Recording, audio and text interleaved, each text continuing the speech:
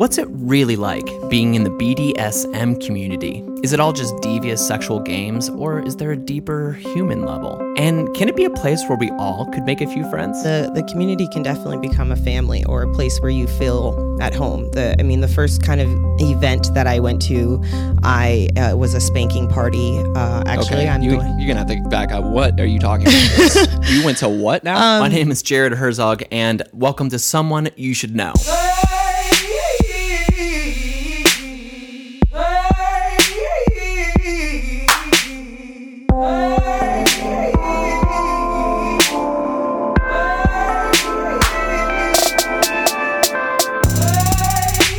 Hello, my fellow humans. How's it going? My name is Jared Herzog. Welcome to Someone You Should Know, a podcast where we learn about different people in sort of obscure ways of life and learn about them before judging them.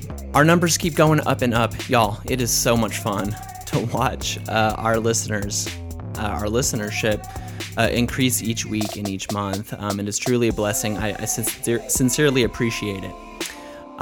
We've kind of made a little community here, and it's just a lot of fun to be a part of, so I really appreciate that. And speaking of community, I wrote an article one time, and long story short, I basically stumbled on this study that talked about what's called the blue zones. Man, did I tell this story before? I don't know. But the blue zones are four little areas in the world where there's a high rate of centurions, which are people who live to be over 100. So researchers will go and study these people and figure out why the heck are these people living to be over 100 on average. That's very strange. They found three things. One, the first thing that indicated a long life was a plant-based diet. Two, these people were always exercising. So it wasn't like they went to the gym. It was like they don't have chairs. So they were like getting up, sitting down, walking everywhere. They're just very active. But the third thing, the biggest indicator of a long life, is a sense of community. That's right. So having your friends around you or your family around you is crucial. I mean, think of all the celebrities out there who talk about being lonely. Like, what the heck? These are the 7,000 most famous people on the planet talking about loneliness. But that doesn't make any sense. There's this really neat documentary. The name is slipping my mind now, but it's on Netflix, and Paris Hilton is in the opener talking about how lonely she is, and she has the most popular Instagram as of that documentary. And it's just baffling. Like, why do these people experience loneliness with so many people around them? What I wanted to say, guys, make sure everybody in your life that you love knows it. Make sure that you reach out and that you value those relationships, because, dude, it is a huge blessing in your life to have those people around you. And if you're, feeling a little empty inside or whatever, it's a great place to start. And it could all just start with a phone call or a text. Okay. Speaking of community, we are learning about the BDSM community today. PSA, it does get sexual, but not too sexual. Madam Posh came on my podcast. She's a dominatrix. She teaches classes. If you've ever wanted to learn about this community, this is the place and time to do it. Madam Posh is an amazing, fun human being. One of the funnest podcasts, easily by far, that I had. She was highly, highly informative, super, super funny, and the world is not what you think it is. I promise. I learned so much. I was like, dude, I thought this was all like dungeons, whips, leather, and that's it. It's just like sort of a fetish or some sort of like deviancy. It's not. It's a community, and it is fascinating to learn about this. I promise you don't know about it unless you're affiliated with it somehow. Your preconceived notions, at least mine, I'll speak for myself, my preconceived notions were not accurate. So this is a great one to check out. Share this with your friends. We are on iTunes and Spotify. I don't know how you found this podcast, but I really, really appreciate you checking it out. Please subscribe on iTunes and leave a review. This is what helps me reach more people and help my guests reach more people. So please do so. We're also on Spotify. Oh, and if you have any corrections, I know there were some corrections in the last podcast. I think I talked about how the Rascal Flatts were from Denton and like Paul Wall was from Dallas. Neither are true. Rascal Flatts are from Ohio and Paul Wall is from Houston. So anyway, so if you guys have any corrections, be sure to email me, someonepodcast@gmail.com. Without further ado, my human beings, my lovely, perfect, wonderful human beings, guys, please welcome my next guest, Madam Posh, a dominatrix.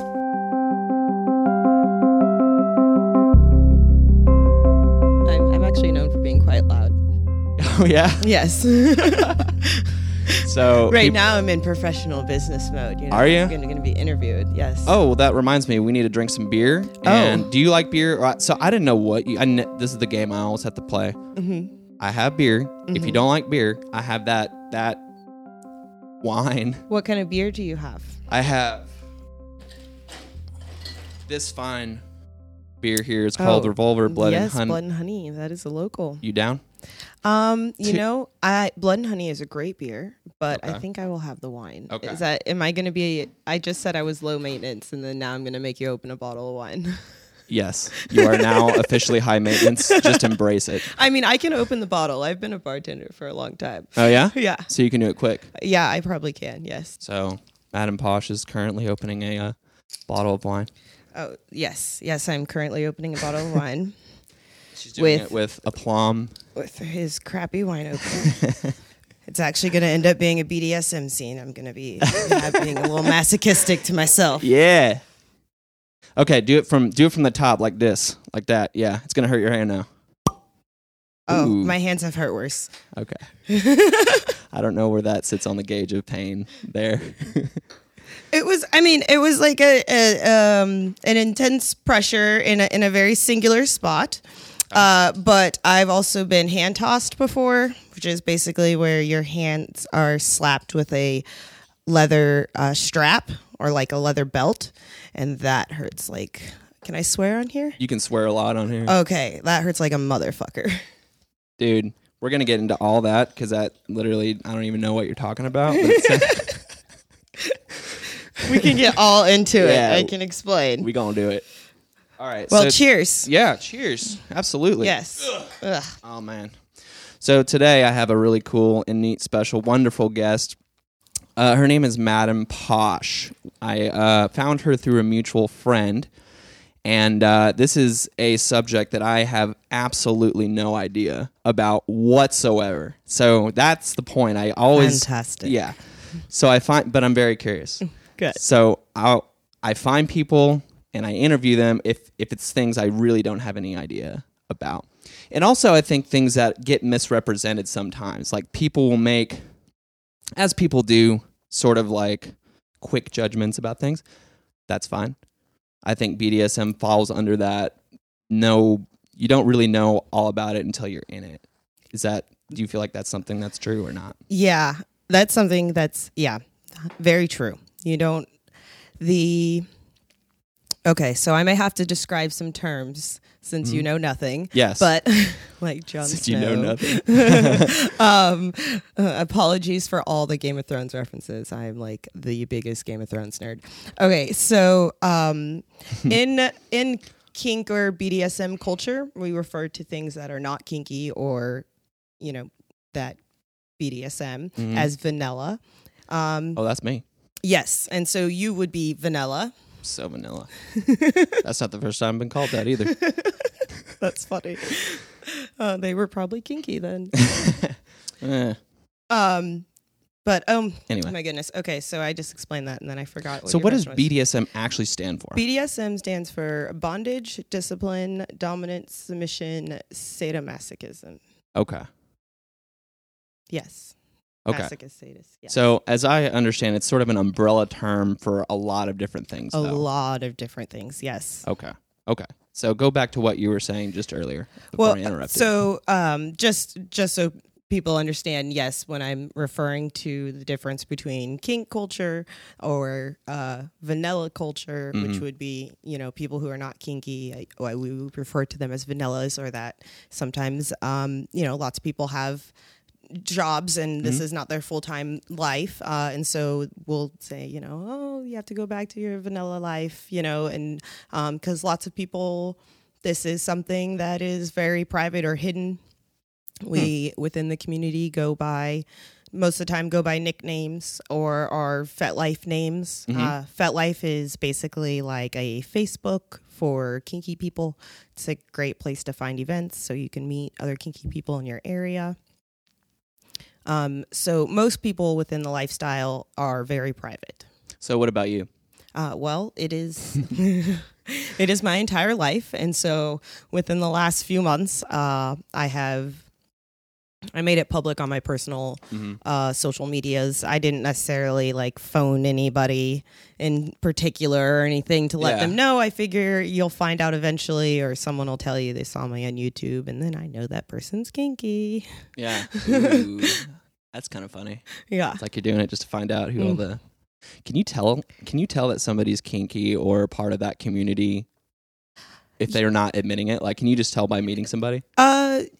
It depends on, sometimes, yeah. I mean, if somebody's in a very high protocol, which means a dynamic where there's lots of rules, and I can maybe tell some of those signs or some of the actions that person may be doing, certain nicknames I could pick up on, certain callers. The more you know about the community, the more you kind of see different things. Yeah. But then some people also don't do any of that kind of stuff publicly. So they only kind of do those kind of things behind closed doors, but there's definitely an energy. I've worked vanilla jobs while I've been kinky, and strangely enough, I would make friends in a very vanilla way, and then eventually if the friendship's going to be real, I have to tell you what I do in the rest of my life, or I can't really tell stories anymore. I'm at 9 out of 10 that are yeah, no, I've totally heard of that before. I love getting spankings, or yeah, I've had a slave before, and I'm there's an energy. We feel each other even in vanilla world. That's amazing. So how big is the community? Is it bigger than we think it is?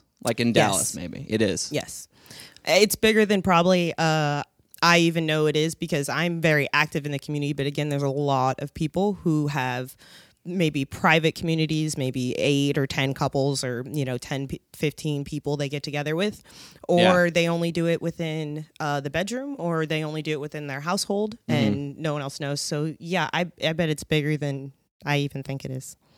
So would you say that it's a very inclusive community? Do you feel like that it's very community focused, in other words? Do you feel like you're a part of something? Yes, I feel the overall message for the community is very, very inclusive. I feel like humans are humans, and so, humans are flawed. And so sometimes situations may arise, or decisions may be made in certain groups or with certain events that may look like they are not inclusive. But overall, the community is very inclusive. That's one reason why I enjoy it so much, is because we have such an eclectic group of people with just so many different creative skills and arts and talents and abilities. And you get to see that through their play. And I would not have connections with some of these people if it was not for this thing in common. People 40 years older than me, and got great stories and way more life experience, and I've got really cool relationships with these people even outside of the dungeon. Yeah, that's fascinating. So it's really a great way to meet people in that sense. Yeah, if it's something you're genuinely interested in, I mean, the community can definitely become a family or a place where you feel at home. The first kind of event that I went to, was a spanking party. Actually, okay. You're gonna have to back up. What are you talking about? You went to what now? So just like any hobby, we have conventions, right? Sure. I'm planning on going to Con of Thrones. I like to go to Comic-Cons. That's funny. Yeah. And I also like to go to kink conventions. So, sure. There are a couple spanking focused or impact play focused conventions that are in Houston and Dallas. One of them is called Lone Star, and that was the first event that I went to last year, which I'm going to again in a couple of weeks. It's just like kinky summer camp for adults. Yeah.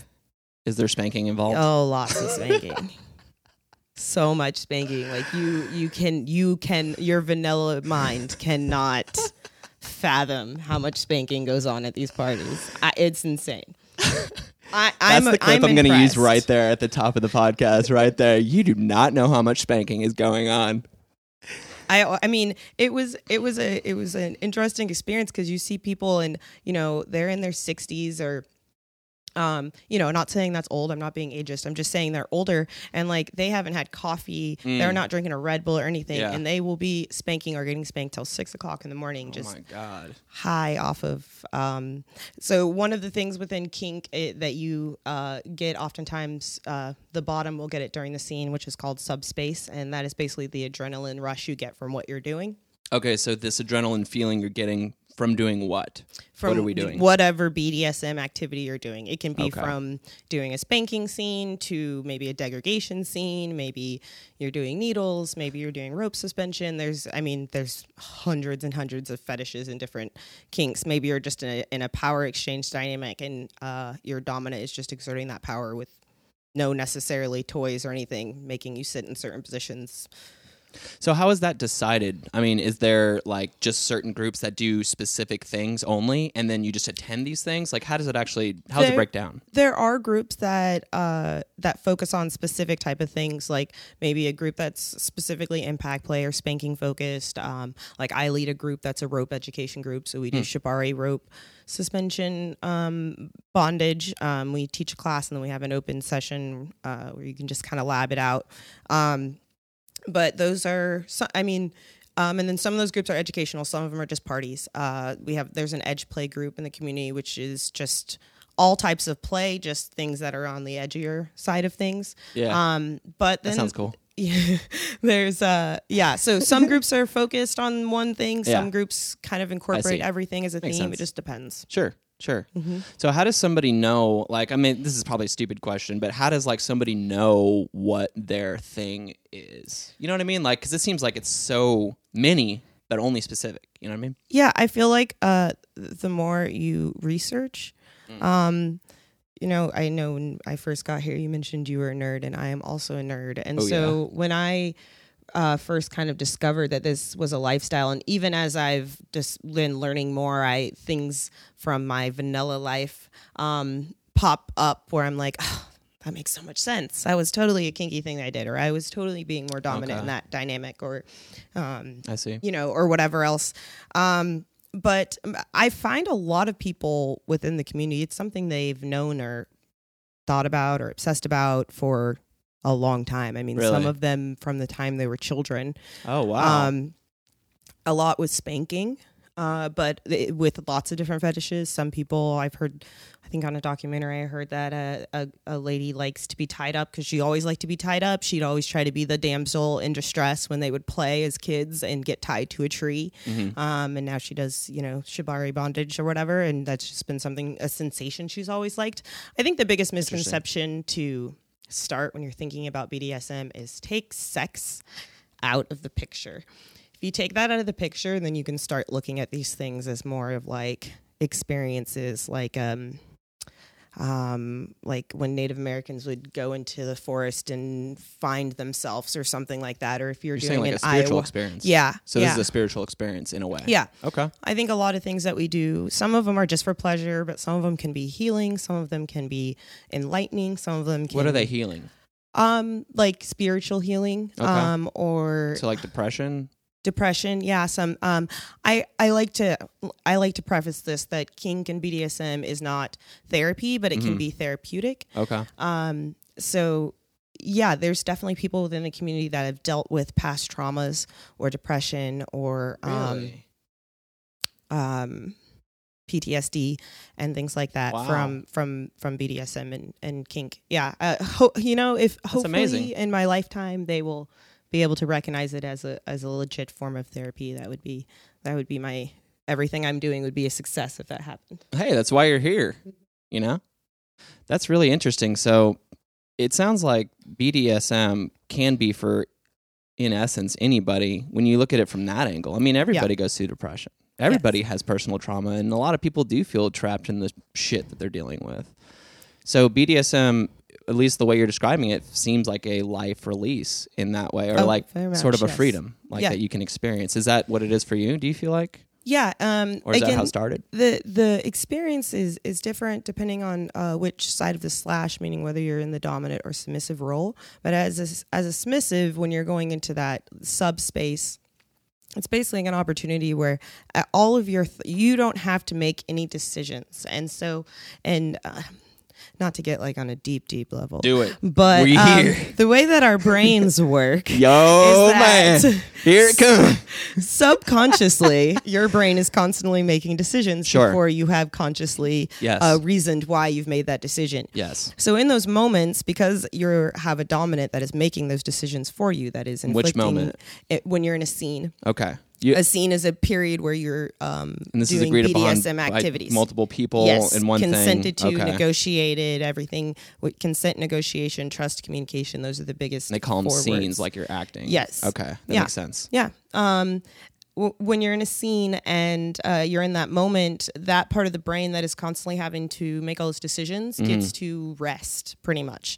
And in that energy, you're free, and you can. That's where, I mean, it's a similar, like I said, a similar kind of experience as a spiritual walk or awakening kind of thing.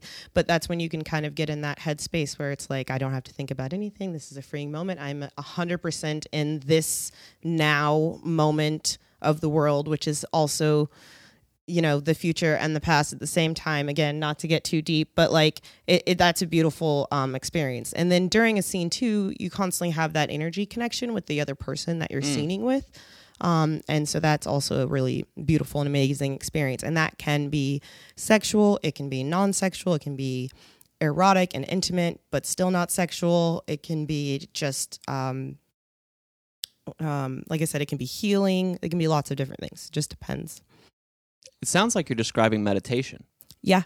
In some sense. Pretty much. Because that's kind of the goal of that. At least as far as my brother. My brother's huge into that. Yeah, it's yes, that's the best way to explain it. And same from the top side, it's a meditative state. It's just different because the top is the one that is constantly having to think about what's going on, making sure that the bottom is safe. You can't really go into a headspace where you don't need to make any decisions, right? Because you have to make decisions. So top space like what? Take us through something. Well, so say I'm doing an impact scene. What's that? Spanking. Okay. Impact. Yes, impact. So I have a bunch of different toys I might use, and so during the scene, I'm trying to think: how's the rhythm of the spanking? Is it, how's the pressure of how I'm going down? Am I going too hard? What's the reaction I'm getting from my bottom? What's the next toys I'm going to use? Are they getting bored? What's the music going like? And how do you gauge this? Asking. No, well, sometimes you do. Sometimes you ask some of these things ahead of time. Definitely, if it's somebody new I'm playing with, I'm going to gauge like, hey, is that on a scale of 1 to 10? What pain level is that for you? Because again, I could spank two different people with the same force, and one of those it could be a 10, the other one could be a 4. So when you're playing with someone new, you're definitely going to gauge those things by asking. As you start playing with people that you're more comfortable with playing, you can kind of just let the energy feed you, or you read their nonverbal language, whether they're I'm mostly top, but I do switch occasionally. How do you know that? That you know what I mean? That I mostly top? Yeah. Because it's an interesting. So, and also, what is it? We should know that too. So a top is just going to be the person that's is doing the things in the scene. Okay. And most of the time, a top describes a situation where there's no power exchange, meaning that you don't have to do what I'm saying.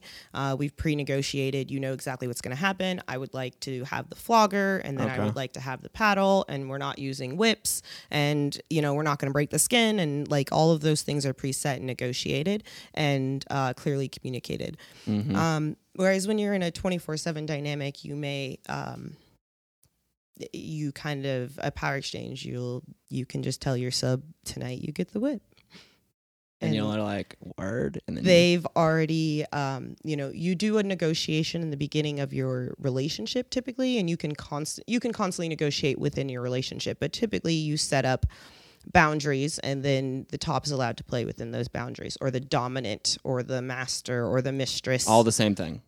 All the same things, just terms you can use they do have meanings for specific things within the community, but I'm finding that the culture is definitely turning into, they're just labels, and you can use them however you want. So it doesn't matter. It doesn't really matter. Yeah. A great example is my primary partner is a male submissive, and what does that mean? Primary partner. What does that mean? So a lot of people within the community, you don't have to be, you can completely be monogamous, but a lot of people within the community are polyamorous. And when I say polyamorous, I need to talk to you after this, because that's like my next target is like polyamory. I've actually got a great person you can talk to. He is on the podcast, four or five different another partners guest right here. Yeah, that's and working. He's literally, he can give you so much I'm content. Down. Cool. So lots of people are polyamorous, and so you can does that mean you're committed? Okay, so let me explain it like this. Okay, go ahead. Yeah, so I'm just going to explain it how it works within Please. the kink community. You can totally be poly and not be kinky, but within the kink community, you can be like polyamorous in a kink sense, meaning I scene with other people, but that doesn't mean I have sexual or romantic relationships with other people. Like maybe you go to the dungeon and like I'm really good at flogging, you want to be flogged. But this is not a sexual thing, though? But not a sexual Okay, thing. that's why I think I'm confused, because I feel like this was all kind of sexual in some way. No. Think about everything I've talked about is like 95% of it not being sexual. Think of it very transactional. Like say you want to... Get my head there. Okay, say your back hurts. Yeah. Yeah. So you go to a massage therapist, right? Yeah. Yeah, so I have a flogger that will do the same thing. Top of the podcast. It would be better. Would it be better? I think and yes. cheaper probably. No. Oh, really? Is it expensive? My rate started $300 an hour for my pro work. Oh my God. $3,300 an hour? $300 an hour. $3,300 an hour. I was like someday. $3,300. I'm about to join that too. Like 300 is still a lot though. Oh heck yeah. Sometimes I am a little shocked that I'm like, I had so much fun doing Well, you have a niche. You know what I mean? Like you have a niche. Like not, you guys aren't exactly plentiful. Like, you know. No, there's not. No, it's a small market. Yeah, and you're tapped right into it. That's cool. Yeah, it's been really fun. It's been a great journey. How did you get into this? Like, what inside of you drew you into this? Well, or did you know somebody? No, I found out I was kinky from guys on Bumble that kept suggesting it, telling me that they were dominant. And then I started being like, what is this that they're talking about? Uh-huh. So then I started doing some research. And then that research turned into just lots and lots of research. What was your first like physical, like when you went to the place, you went to a convention, you met with somebody? What was that? That it was at the event I mentioned I went to last year, which was Lone Star. I think I didn't top anyone. Is a little side note when you are first getting into the community, because everything is about trust and communication and being able to understand your abilities. Mm-hmm. Often tops, it is an investment of time and commitment to go to events to find people that trust you to be able to bottom for you. So the first few events that I went to, I didn't really top anyone. I did happen to know some people. I think the third event that I went to was the first time that I actually topped someone that I wasn't like in a relationship with. Mm-hmm. But yeah, so your first introduction was last year. No, to the community. So I've been privately I've been kinky for over 4 years. Okay. But I just started being active in the community about a year ago. Okay. Yeah, and then I started pro work about 6-7 months ago. So you're just starting off. Yeah, I'm new, but I've kind of jumped in head first. I found it, and then it was just like, this is everything I've ever wanted to do. Like if when I even career wise, when I was thinking of like all the past experiences I've had in different jobs, wide variety of jobs that I've had, most of those things were preparing me for this. Amazing. There's a lot of different skills and random things, even starting my YouTube page, that I've done before that just kind of filled in and that I'm passionate about. Event planning, entrepreneurship, telling men what to do. Like they just kind of who wouldn't all like came that? together. Came together. Yeah. The outfits and the costumes, and like I said, I'm a nerd. I'm into cosplay. Like all of this kind of like, why would I not want to love doing all those things? And then on top of that, on a not on a superficial level, on a deeper level, most of the career paths I was going down anyways were, counseling, life coach, type of things anyways. And so all those things just kind of cumulated together. And then lifestyle wise, it just was where I was supposed to be. That is fantastic. Sorry for that space there. We're drinking alcohol now. We're drinking. Yeah. Sorry. Well, I mean, I'm drinking. I think I've seen like four. This 4 wine to 6 glass mini is sip. huge. And I've been having to do a lot of talking. You're the interviewer. You get to listen. That's I know. true. I interview people. Oh, I like to talk though. I mean, if you want me to just go on, I want to answer all your crazy curious questions. You are that the fantastic. Vanillas have. You're so. I really am a vanilla too. Like I'm the epitome of probably exactly what the cliche version of what you're talking about.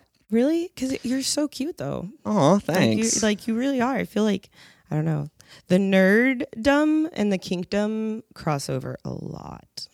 So I'm not Star Wars nerd. Yeah, I'm you're like book nerd, definitely. I'm more like tech nerd. No, definitely not tech nerd. I'm like history. I love history for one history thing. too. Okay. Yeah. I love history, and I just like to know about things. Mm-hmm. This nerdiness informs what I'm doing now. Yeah. I mean, I started off with a flat earther. Yeah, I saw that. Yeah. Yeah. And that like blew my mind. Mm-hmm. And I was like, I have to find everybody. Yeah. Because I love to learn about other people. I think that's probably the most interesting thing is just talking to people about it is so much better than learning about it through the internet. Even watching your videos, which I did, was awesome, a cool experience, but it's nothing like right now. You know what I mean? Because your video, you didn't call me cute. But I'm glad I'm better in person. Oh, absolutely. Of course it is, and I feel like I like the role because I like to play the part of just sort of the dummy. And that's for anybody who literally has never even heard of this. Yeah. I'm here for them. Yeah. I love that. In that way. And yeah. I agree too. I mean, that is, yes, I mean, I do subscribe to some of the cliche nerdum things, but that is probably where my nerdum stems from too. Is I will just binge documentaries and me too. Then that documentary and yes. I learn about something else and I'm like, I didn't know about that. Let me learn about Hitler's doctor for 8 hours. And that's been a lot of my adult life. Too. Oh, me too. But I know so many random facts. I was actually this weekend I work at the Dungeon on the weekends, the front desk, and I don't know how we even got into this topic, but that documentary Blackfish came up. Black Mirror? No, Blackfish. The one about the orcas and SeaWorld. Oh, kind of newer. Yeah. It was maybe 2-3 years ago. Okay. Or 4 years ago, something like that. Is it the Japan thing? No, it was a worldwide thing. Okay. And, an American thing. You should check it out. It's very Blackfish. interesting. Okay. Yes. Go on. But anyways, so I think I had my submissive, which I call my gentleman. He was sitting with me, and then another man that comes into the dungeon, and I think for about 45 minutes I just told them about this documentary, and they just did, and we're just like, oh my god, and how many people did they kill? And I was like, they killed 3 people, that one whale did, and then that whale, they used that sperm for all the other whales, so that energy's there for 45 minutes. I just retold the documentary. That's amazing. Dude, when I start talking about that stuff, people's eyes just freaking glass over. That I'm just like, I'll tell them stats on certain battles from what year. Yeah. I bought this. I actually told every single person in every single episode now. But I just bought this book. I bought this book about the Civil War. Written during the Civil War. Oh my goodness! And it's original copy published in 1863 before it was over. That's amazing. So it's amazing. Yeah. And so as I was reading it, I would just be at bars, just no, bro, you would not believe how they talked about this battle. I looked it up on Wikipedia and compared it and contrast. It was nothing like they said. This is propaganda.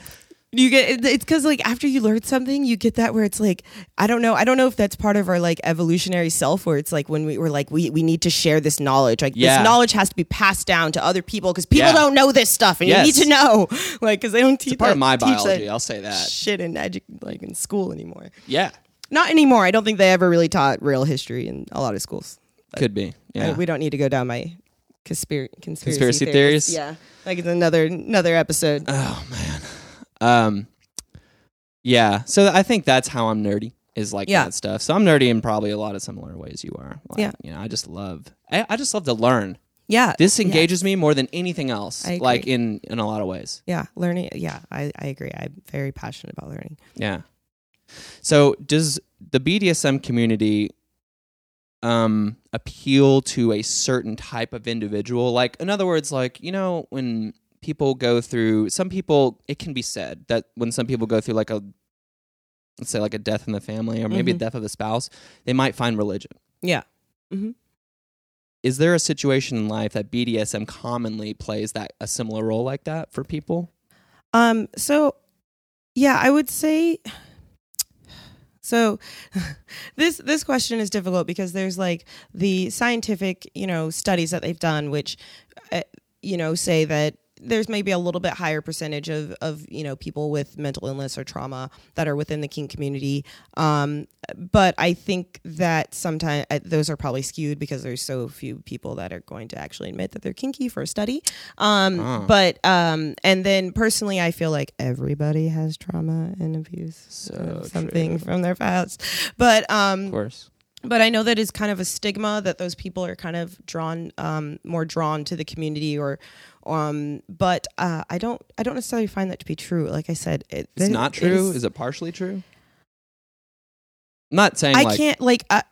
All I can say is my opinion. In my opinion Sure. and in my experience, I don't necessarily find that to be true. I find like again, I feel like everybody has some sort of traumas or things that they deal with from their past, from relationships, parents, whatever else. And everyone finds different ways to deal with that. Do I see people that use BDSM to, like I said, therapeutically to deal with that? Yes. Yep. Are there perfectly healthy people like within BDSM? Yes. I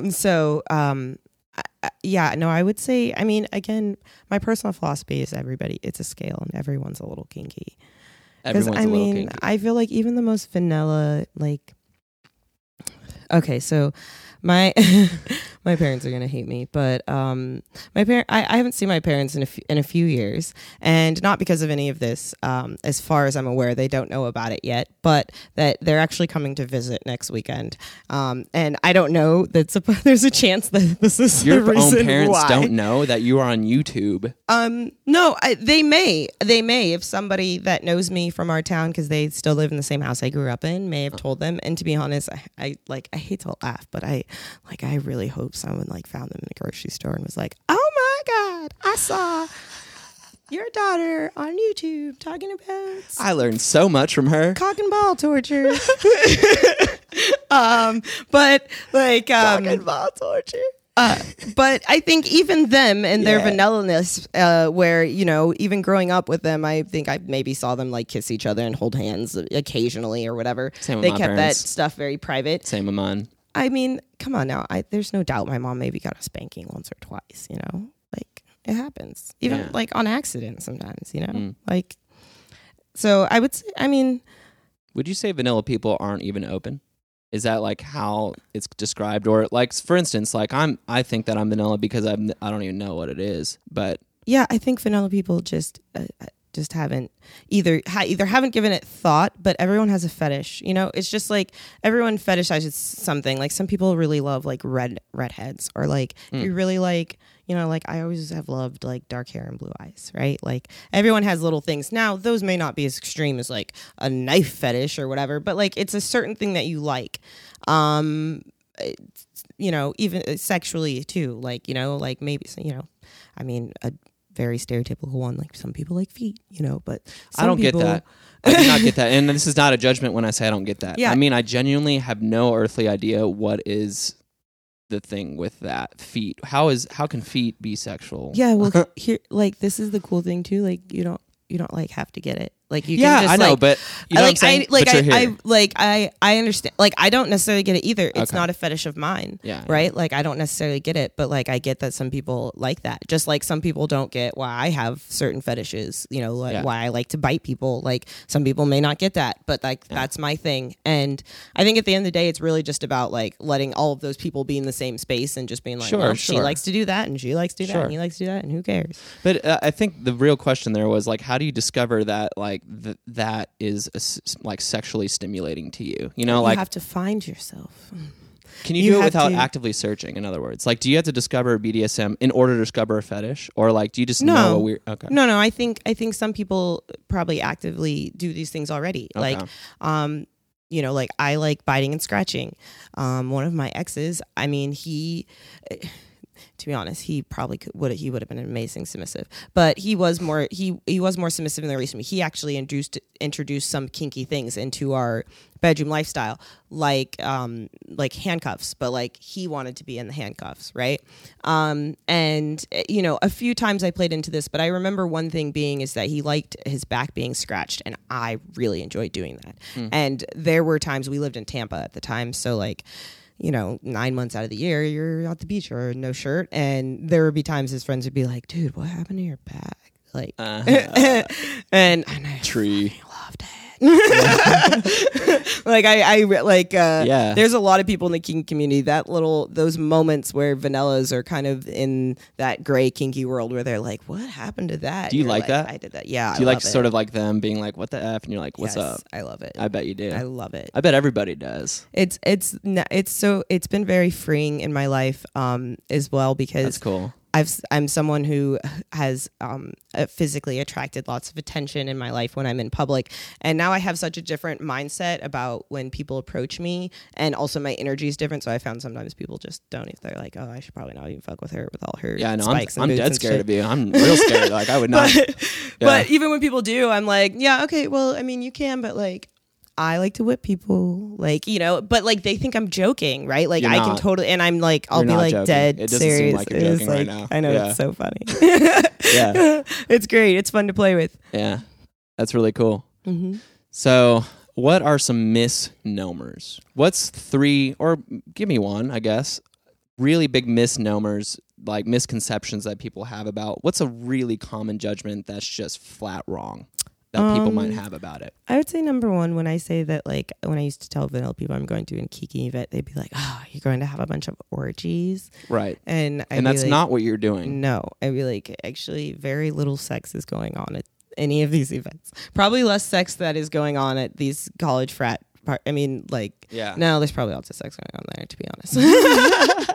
But like you would think, again, the misconception is that they think like, so before I was in the community and I was like dating and I was like trying to find a dominant male to date, because I was still exploring lots of things, and I'd have guys that, you know, like on Bumble or like, I don't know, OkCupid or whatever, and they'd be like, yeah, I'm totally dominant.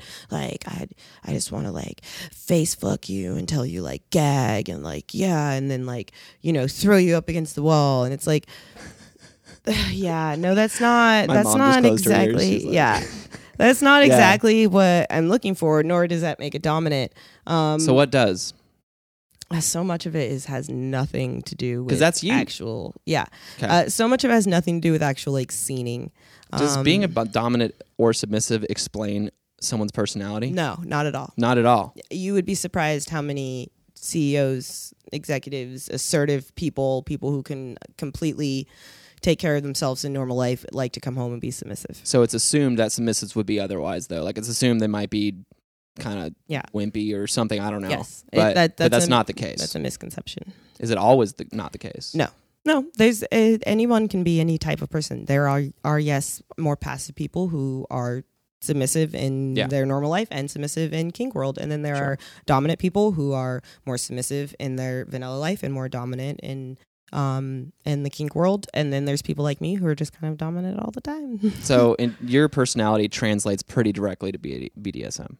Yeah. As far as like your role. Yeah. and what you do. I mean, and that's again part of the amazing exploration of this journey of learning different things within BDSM is I've found out so many things about myself. And I discovered that, you know, a lot of my relationships didn't work because the person I'd be dating was attracted to my very dominant type of personality and energy when I was single. And then when I would start, that melted away. Yeah, when I would start dating someone, I tried to play this role that I think that society tells women that they're supposed to be attractive and marriage, material. Yeah. And then the relationship that it would turn into conflict because that's not what they signed up for or was originally attracted to.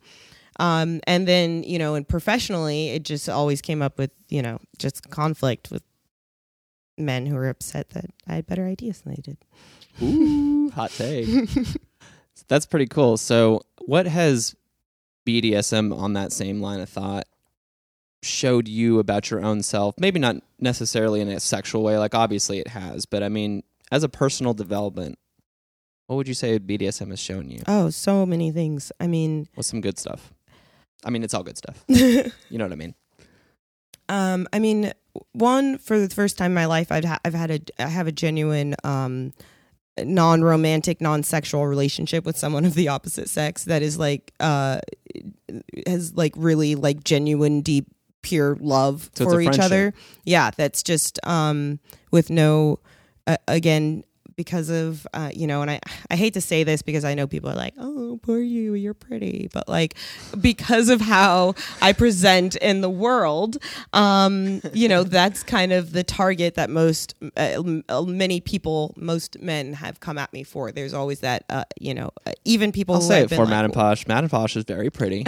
She is like a 12 out of 1. Whatever. She is very pretty, so I'll say it for her so she doesn't feel obligated to mention it. But you're saying men approach you based on that a lot. I mean, and not even necessarily because of that. I'm sure all women experience that because we are sexual objects. But it's nice to be able to be in a space, and even just at the dungeon, like as a dominant, like I'm never expected to be naked, which is like awesome. Like I get to do all these things in clothes and drive men absolutely insane, and I don't ever have to take any clothes off. And to me, that's is incredibly powerful. Yeah, and that's how it's not sexual in that way. It's more a spiritual connection and a way to be vulnerable with somebody else. Yeah, and even when it does get sexual, with my romantic partners, like that's still a power play. Having think about it. And the times that you've, had a one night stand or drunkenly started making out with your girlfriend, who's naked first? The girl gets naked first. It feels weird. I don't know. I'm real fast. I'm just like we're not even out of the car yet, and I'm just like, let's get. But I found in my experience in talking to girls, like that's that non-verbal consent thing, right? Is that as it progresses, the girl normally gets naked first, and I mean I don't know. Again, in my experience, I've had one kind of very funny experience where the guy got completely naked. Now you have to tell the story now. No, oh my god, you have to tell the story. Okay, really quick. Okay, so I used to be an entertainer of the evening, and I worked at a club where there was a very nerdy black manager who was similar to me. Everyone used to say like we talk very proper and act very white. Not to use those kind of references, but that's just what the story is. Yeah, sure. Go ahead. And so we went out one night and we got drunk, and he was going to come back to my place. So he was following me home. And as we went to go turn onto my street that I lived on, he did not pay attention, or was not paying attention because he was intoxicated, and he hit the back of my car. And so he pretty much totaled our cars. But I felt bad. I didn't want to call the cops. I didn't want anyone to go to jail. Sure. So I said, I'm 2 blocks down the street. Just, get your lump of car to my, and you can sleep on the couch, right? And so we get over there, and like it's a 1 bedroom, 1 bath apartment. So I go into the bathroom, and when I come out, he is naked, butt ass naked. Yes, on the bed. Yes, like spread ready. eagle. Yeah, and I'm like, you just totaled my car. And now you have, and I was going to let you. This is not a real story. This is a real story. He's naked after he wrecked your car. After he wrecked my car. And I then informed him that I was going to let him sleep on the couch. But now he's going to have to leave. And his car was totaled, like dragging, sparking shit. Oh my God. He didn't live too far away, but like I was like, well, now you have to fucking leave. You made him leave? Oh yeah, of course I made him leave. What are you talking about? Yeah. What? So he naked. So that's the Yeah. chain of events. Made him leave. So He then naked. He yes. thought he was being so bold too. I In know. his head he was like, "Oh, I'm gonna knock her off her freaking Look, socks right now." just a little tip, guys. If Yeah. you total the girl's car on the way home, it's probably not going to happen. There's the podcast opener. But wait, here's the really funny part, right? So Okay. the next night I'm at work and I'm telling some of my friends, I'm like, oh my God, you can't believe what happened, blah, blah, blah. Yeah. And I was like, who does that? And they're like, Quagmire and Family Guy. And I was like, oh my God. Was And he so wearing a then- Hawaiian shirt? No, but Did he have a giant jawbone? but like 8 girls at the club called him Quagmire for like months after that, and he had no idea why. It was really funny. I'm pretty sure you can figure out why somebody called you Quagmire. Like, I don't think it's too, I too don't know. far. He of a was stretch to pretty figure drunk. out. He may not Yeah. remember. Wow, that's a story. Anyways, I don't know what we were originally talking about. Now I that do have to a tell that question now. story. So we're gonna get in a semantic sea of like misunderstanding because I don't know. Okay, yeah. Yeah. So when you said you said, correct me because I'm gonna say this all wrong. You said you have people that you have that are friend encounters that you participate and do scenes with, and then you have a lovers or a lover, but you're not actually committed. Please Yeah. So okay. So Go ahead. here's what my dynamics look like right now. Okay. I have my gentleman who is a submissive man who is also my romantic partner, who is my primary poly partner. You said all that without using the word boyfriend. No, I hate the word boyfriend. Why? I don't know. It just sounds like you're in high school. No, to me using the word boyfriend says I'm committed. Yeah, well, that's because the vanilla not. culture. But how many boyfriends are really that committed? Well, I'm just saying. good point. No, good point. I understand the I point, think and also just for the kind of intensity, I will admit this, like BDSM relationships can be way more intense than regular vanilla relationships because of the type of activities that we participate in, which is one reason why I enjoy it. But even for that, like lots of people use quite formal titles within BDSM. Other than daddy and little girl, even though I know those are very popular. Some people use mistress, dom, sir, daddy. But when you call somebody a gentleman, like, are you guys in a committed thing, or is that? Yeah. So the title just has to do with the fact that I like the way that sounds. One of my biggest fetishes is for nostalgia. So Nostalgia. Yeah, when I imagine my ultimate dom situation, I'm in like a 1950s, 60s like cigar library gentleman's club with like whiskey on the rocks in my own business suit, and I'm at the same God, you're describing table. my brain. I'm at the same table with all the men, with my submissive people, and I'm an equal as a black female In the 50s. in the 50s. Yeah. That is a big fetish of mine. Our idea of mine is my dominance. So I'm a lady. Mm-hmm. I'm a dominant lady, and he is a submissive gentleman, and that's why I call him that.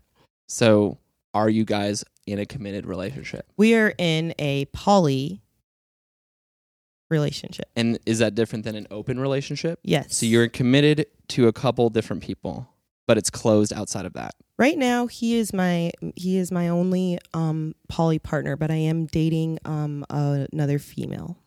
Okay, so is she dating him also? No. Okay, so this is not really a poly because you guys aren't all three together. No. That doesn't. Okay. That's not what poly is. Okay. So Set me straight.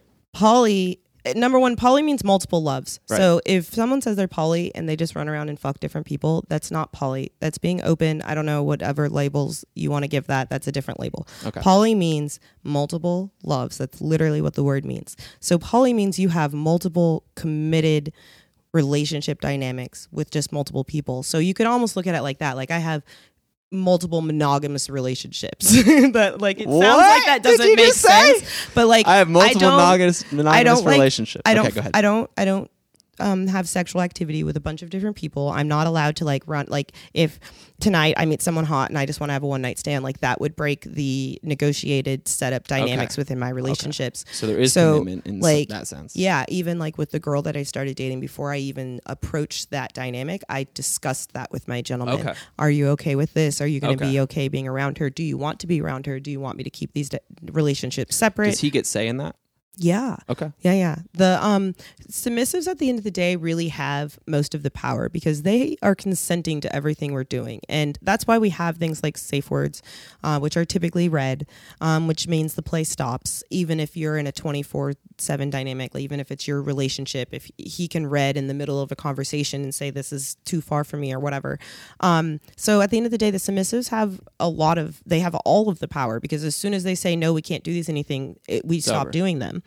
And so the way that I look at poly is that, I mean, anyone that I'm in a poly dynamic with needs to know who else I'm also in a poly dynamic with.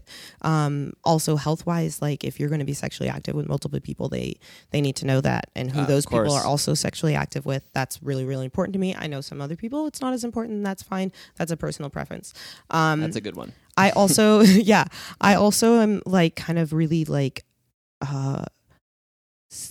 sapioasexual. I don't know how exactly you describe it. Sapiosexual, and is that intelligence or something like that? Yeah, where you're attracted to intelligence, meaning it's very selective who I'm sexually attracted to or who that energy, even though unfortunately I exude that energy and absorbance like over much, me feeling that towards someone else is incredibly selective and has much to do with the actual intelligence in our conversation than physicality. Sure. So that being said, it works for my dynamics because, my gentleman has been monogamous most of his life. This is his first kind of poly dynamic, and that's been a fun journey too, kind of exploring that with him. This is my first 24/7 dynamic. This is something I'm bisexual, and having a male partner and a female partner in my life has always been something that I've wanted even before I was kinky. That sounds pretty kick-ass. I mean, yeah. So he was married before? I'm sorry. You said he was always monogamous. He was always monogamous before, not married, but monogamous partners. Just, he's never been polyamorous before. How did you guys meet? He was a client. He was a client? Yep. So he called you. So what do you actually do as a professional? So if you are interested in doing a session, you can go to my website at Domposh, DOMMEPOSH.com, and you would fill out a form. There is there's a kink yes no checklist, which is basically a list of a bunch of different fetishes, and you list whether you've done them before, if you want to do them, on what scale you want to do them, and then you also fill out a form and you submit all of that. Then I get all that information, review it. If things that you've put on there are services I offer or I feel comfortable doing that, then I'll reach back out to you. We set up a Skype meet and greet so I can kind of feel your energy out, talk about what you're wanting, and then we would set up a session or an experience is what I call them on my webpage. Mm-hmm. Then a session, I mean, again, it depends on what you're wanting, how that session's going to go, like what your fetish is. Or is there anything typical? No, there's really not anything typical. It's always unique. I bet that's interesting. For me it is. I will say this, my kind of pro dom brand is a little bit different than maybe especially what a lot of vanillas may think. A lot of the perception of pro doms comes from kind of a porn standpoint. What is a pro dom, and why does it come from a pro dom or dominatrix? You're saying professional? Yes. Okay. Yeah. And dom, dominant. like DOMME, like the French version female of dom. Oh, so it's not short for dominant. It is short for dominant. Okay. This is really, I know this does make no sense. No, it's okay. It's short for dominant, but dom, DOM, is the male version, and dom, DOMME, is the female version. Oh, MME. Yes. Oh, is that why you're madam? Yes. I know, and what's funny is that I'm madam with I literally felt the heat from the light bulb over my head. I was like, my God. I'm madam with an E, and it's really funny how many people don't realize that madam comes from French and is supposed to have an E on it with a madam. Yeah. But so anyways, I don't know. Cool. What else were you asking? I don't know. I have this long, extensive list, but I did not stick to it whatsoever. You could still ask some of those things. I can give quicker answers. No, I love your long answers, and I didn't know what I really like, what I've learned so far, is how much of, it seems like there's a self-care aspect to it, which is so mind-blowing, because it seems like almost an indulgence, like a vice, like, you know what I mean? But it's not. Like, the way you're describing it is like, I don't know. There's no real analogy. It's like it can be a vice, but if you're doing it in a healthy space, and I say a healthy space meaning that, I mean, you can still be working through things and going through therapy and still do kinky things and be in a healthy space. But if you're doing it in a healthy space, if you're a dominant, you're with a dominant that's not abusive, and you're in a dominant that's not abusive, and you're a submissive who this is not your crutch, you can stand on your own without this thing, then it's really just kind of a hobby. You know, it can kind of just be a hobby. I mean, I meet up with some of people within the community at White Rock Lake to throw whips just to practice. Like, that's like watching people like lark, you know, like it's just, and lark.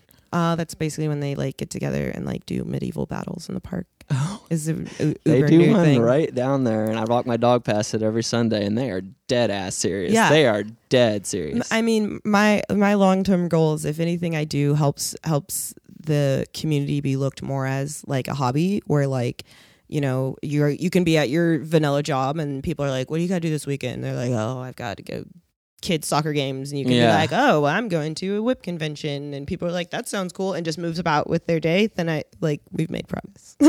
Like, when it can just be a hobby and something you do, you mean where it's not totally weird, that's just where people another thing, can disconnect the sexual aspect of it within vanilla culture. Like, I do rope bondage, and like rope bondage is so therapeutic. And how so? And how did you discover that? Doing lots of rope. And being in a lot of rope. So what exactly is this? Tell me about it. Rope bondage is basically that, where I tie people up in rope so you can't move, or you can move, or maybe it's painful, or maybe it's relaxing. I do a lot of suspension, meaning that I use the rope to get you completely up off the floor. So you're dangling ropes from a ceiling. No, I'm tying ropes on you. Okay. And then I attach, I'll do like harnesses, hip harnesses, chest harness. There's different ties and frictions that you do to create systems that you then attach more rope to, and then you create pulley systems to basically suspend people in the air. I can show you pictures when we're done. Actually, yes. And so why would I want to... That sounds so stupid. Yeah. No, so why would I want to do that? Like, why would I want you to freaking tie me up and suspend me? Okay, so I'll give a quick story about my gentleman specifically. When he first came to me, he'd never done anything, never had a scene before, never done anything kinky. It was his first session. And we did just some floor rope. We didn't do any suspension, because don't jump right into that. Sure. But we did some floor rope, and he was so nervous, and he was just like talking the whole time. Well, hell yeah. And I was just tying the rope. And by the time I got done with the tie, because taking off the rope is just as fun as putting it on. As when I got to the end of like everything was on and I was starting to take the rope off, like his speech started getting slower and he started breathing heavier. Like he was hypnotized. Kind of almost. And then he got quiet. And then towards the end of it, once I was finally kind of taken off, he was like, oh, I can see why people would like this. Is it similar to asphyxiation? Like No. Okay. Now you can, yes, like neck rope is cool and fun. But and not to asphyxiation. There's safe ways to restrict air for short periods of time for breath play. But at the same time, that's a good band name. Yeah. That is actually my next band. At the same time, I have asked way too many men to choke me during things and have now realized how incredibly dangerous that has been, because they have no clue what they're doing. Sure. There is a certain spots that you should do specifically. And then having safe words and different, other things as well. But with rope, it's really, again, it goes back to that meditative state and getting in a place where you are. It's one. Is it kind of like tripping? It almost sounds like you're tripping on drugs. You're just like, I need to be on shrooms right now, and I need to be in a safe space with the right people and the right. That's kind of how. Is it kind of like that? I like. In that sense. Yes, it's like that in a natural way, because the drugs are made by your body. That makes sense. Yeah. Like it's releasing chemicals. It's your own happy drugs that are already within inside of you. So yeah, I do explain it like that. We joke that way in the community. I mean, I was like. I had a rope class yesterday, and I did 2 pretty cool suspensions. I was trying some new things, and when I was bundling up my rope, because you do get a top space. Top space normally I feel like happens more a little bit after the What is scene. a top space? So like subspace is the high that the submissive gets. Top space is going to be the high that the dominant gets. And Hive meaning like where you physically are in the room? wouldn't know high like high. High. You're saying getting yes, euphoric. like your euphoric space that you Right. get in while Okay. you're doing I the see. scene. I gotcha. So like if I'm in the middle of an intense rope suspension session where I'm doing lots of transitions and tying different rope and or whatever else, it's almost like everything around me gets a little blurry. You get kind of like a hyper focus. I've done scenes where like I didn't realize people had like left and entered the room that we're watching because I was you were so just like out yeah, in you're bliss. just so you're aware, but you're only, again, it's almost like everything else around you goes cloudy and you're just kind of focused on that person that you're interacting with. But then afterwards, I describe like my high after a scene is like literally like just like smoking weed, getting high. I get Really? like super giggly and giddy and artistic. And like if I do too much rope and then come home late, like I'll be up for like 4 hours just like, oh, I need to make this video and let me do this and I could create this and this is some other rope I want to do. I get in that very much that kind of space. Wow. That's incredible. Yeah, it's cool.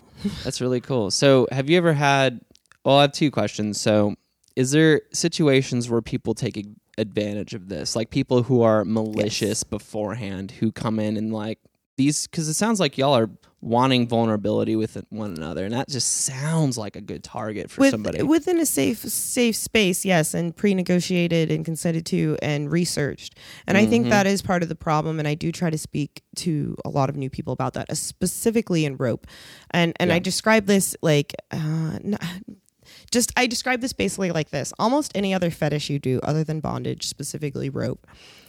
If I'm over someone's knee getting a spanking and they decide to try to cross the line or violate my consent, touch me somewhere I don't want to, I still have 4 limbs that I can try to get away. I can kick, I can scratch, I can do something. If you're in a full suspension, you have your arms tied behind your back and both legs are off the ground. And so you don't have any control over anything. And so I think the biggest mistake that a lot of submissives make is when they come into the community, they're so excited to do rope again because of that high that you get when you do those things, right? That they trust people they shouldn't trust. So just because they're kinky doesn't mean they're trustworthy. Again, humans are still flawed. Sure. And sometimes predators who already have bad intentions take up a hobby specifically to attract prey. And rope is a good thing for that, is an easy thing for that. Sounds terrible. And it is terrible. And there have been pretty big rope names or popular people within the community that have taken advantage of those things and it's been outed and they've come down. And so again, that is something else, a big part of my channel and being a female rigger, because most riggers are male. Rigger meaning you rigging ropes. Yes, I'm rigging the rope. Okay. I'm at the top.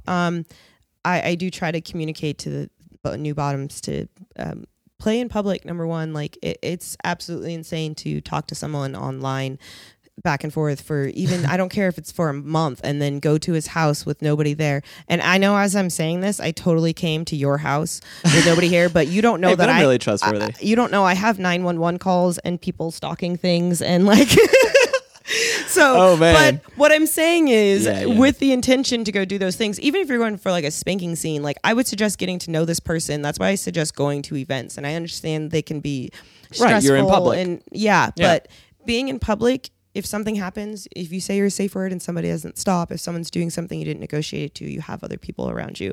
And that is also from the rigger top point of view, no matter what fetish you're doing, that is for you as well. Because at the same time, those bottoms have a lot of power as well, where I have seen bottoms wait 6 months because they're unhappy about whoever their past dominant is dating now, and then try to come out and say that they had a consent violation, and that can ruin your entire reputation. Wow. Because this is a private thing, and your reputation is that. It's not that something you're consciously thinking about, but if you have a bad one, people won't play with you. So in that same aspect, playing in public also protects you as a top, especially if you're doing a lot of pickup play and it's not just play with someone you're in a relationship with. It kind of sounds like BDSM is a real self-regulating community. It's like you guys really take care of it yourself. There's no Is there any hierarchy or like any sort of fun, like, you know what I mean? Is there any like panel or like corporate LLC? Like there's different groups. The leather community is probably the most organized fetish community, alternative lifestyle community. Leather is there's There's whole processes and procedures and protocols that you go through to like get your leathers to become full parts of the community. There's different levels and labels for different things. So that's probably the biggest sub community within alternative lifestyle that has hierarchy within that. Other than that, no, it's very much self-regulating, and because of, again, negative connotations from vanilla culture, we have to be, so we can still do some of the things that we want to do until we kind of change those misconceptions. Yeah. Very cool. Man, I'm about to... You said something about me being amazing. You have an amazing spiral staircase that I would like to do rope on. It would make great photo shoots. That thing's scary. Tie people too. I don't know if it would hold. No, not suspend. No, Okay. it wouldn't hold. I figured that out walking on it. Yeah. That's It's shaky. Yeah, that's part of me and my gentleman have been scouting some places to do some suspension outside, because it's really fun to do it outside, like from a tree or something. But you have to really... From a tree. Yeah, but you gotta really... Yeah, it looks really cool. It makes pretty pictures. Plus, my gentleman's very spiritual. I love that you call him my gentleman. It's like... It's almost flattering. It's like, he's such a gentleman. I literally call him my gentleman. Yeah, but he is. He is a gentleman, and he is mine. What else do you like about him? He is a plethora of knowledge. Oh yeah, yeah. It's a nerd's delight. Yeah, like I mean, Yes. his closet is literally full of like books, flat, like from floor to ceiling, and about things that like I'm so interested in, but I would never read a book on. Sure. Like philosophy and different types of deities from all these different cultures all over the world. He's lived in the Middle East. Cool. He's in the medical field. He knows so many things. And so at the same time, while he was reading books, like I was doing the same thing with, maybe more political pop culture. And so at the same time, when I'll make references like, that's what she said. And he's like, that came from the 80s. No, Did you know like that? he like has no idea where it came from at all. Well, just Like, so you know. Yeah, and like I have to explain it, or like what? Oh, You had to explain that's what she said to him. Like I Amazing. have to explain lots of pop culture references to him. But that's what she said. That's been around a Yes. minute. Oh yeah, I know. Like that's. I mean, yeah. How do you explain that? Well, That is something sexual a girl could have said in the previous encounter. I feel like it's one of those things that you kind of have to have experienced either from that or like the show. So like I tried to explain it. Yeah. Like I also tried to explain. So he would watch The Office totally No, he never watched The Office. That's what I'm saying. Like he doesn't watch TV or these shows at all. So he's like, an actual nerd. Yes. Yeah. Like he's reads, a real life one. He reads books. So whereas I will make jokes like I love Archer. Do you watch Archer? Okay. I love you. That show. Okay, so I started dating this girl this is years ago, like probably 5 years ago. That show's that old, right? It's like maybe 3 or 4 or 5 years ago. This girl, first date, talks about Archer. I was like, oh, okay, cool. Never heard of it. She talked that show up. And we're like, oh, okay, cool. And I'm a nerd. Like one of my big things, I love Lord of the Rings. That's a big. I cannot wait to see Tolkien. In fact, I have a magazine. I know. I saw it in the bathroom. So, yeah. So, where was I going with that? So I could not wait. We sat down. We got the popcorn. We got it on the big screen. We turned it up, and I was like, I've never seen such terrible acting. I've never seen. I was like, this guy is pure eye candy. That's the only draw to this show. Like, what? It's a cartoon. Wait, what are we talking about? Wait, no. We're not talking about the same show. This is a real life show. No, you're talking about Dexter? No, I know No. Dexter. No, it's Arrow. Arrow. Okay. Yes. You know Arrow? Is that? Do you know what I'm talking about? I know what you're talking Is about. it No, I Arrow? didn't watch that show. So it's not Archer. Archer isn't like in a very irreverent. No, okay. Adult I'm cartoon. Sorry. That all clicked in No, my brain. You're no, right. it's I was totally thinking fine. Arrow. Archer. I was like, wait. Okay, sorry. I sounded like a dummy. Okay. No, you did. No, it's okay. That's totally understandable. What were you saying about that? That it's. I mean, number one, it's like the best show ever. Okay. I was just about to body slam that show. No. Okay. I was making a reference where I've made reference. Me and my roommates that I live with, like Archer is like our life. Like we could have a whole conversation just from like sayings from that show, right? Yeah. And totally I can do that with communicate The Office, properly. Yeah, probably. right? Yeah. So we make references to a lot. I mean, if you watch Archer, like the main, it's about like two like assassin secret agents in America that work for this agency called ISIS, which it was called ISIS before ISIS was ISIS. Wow.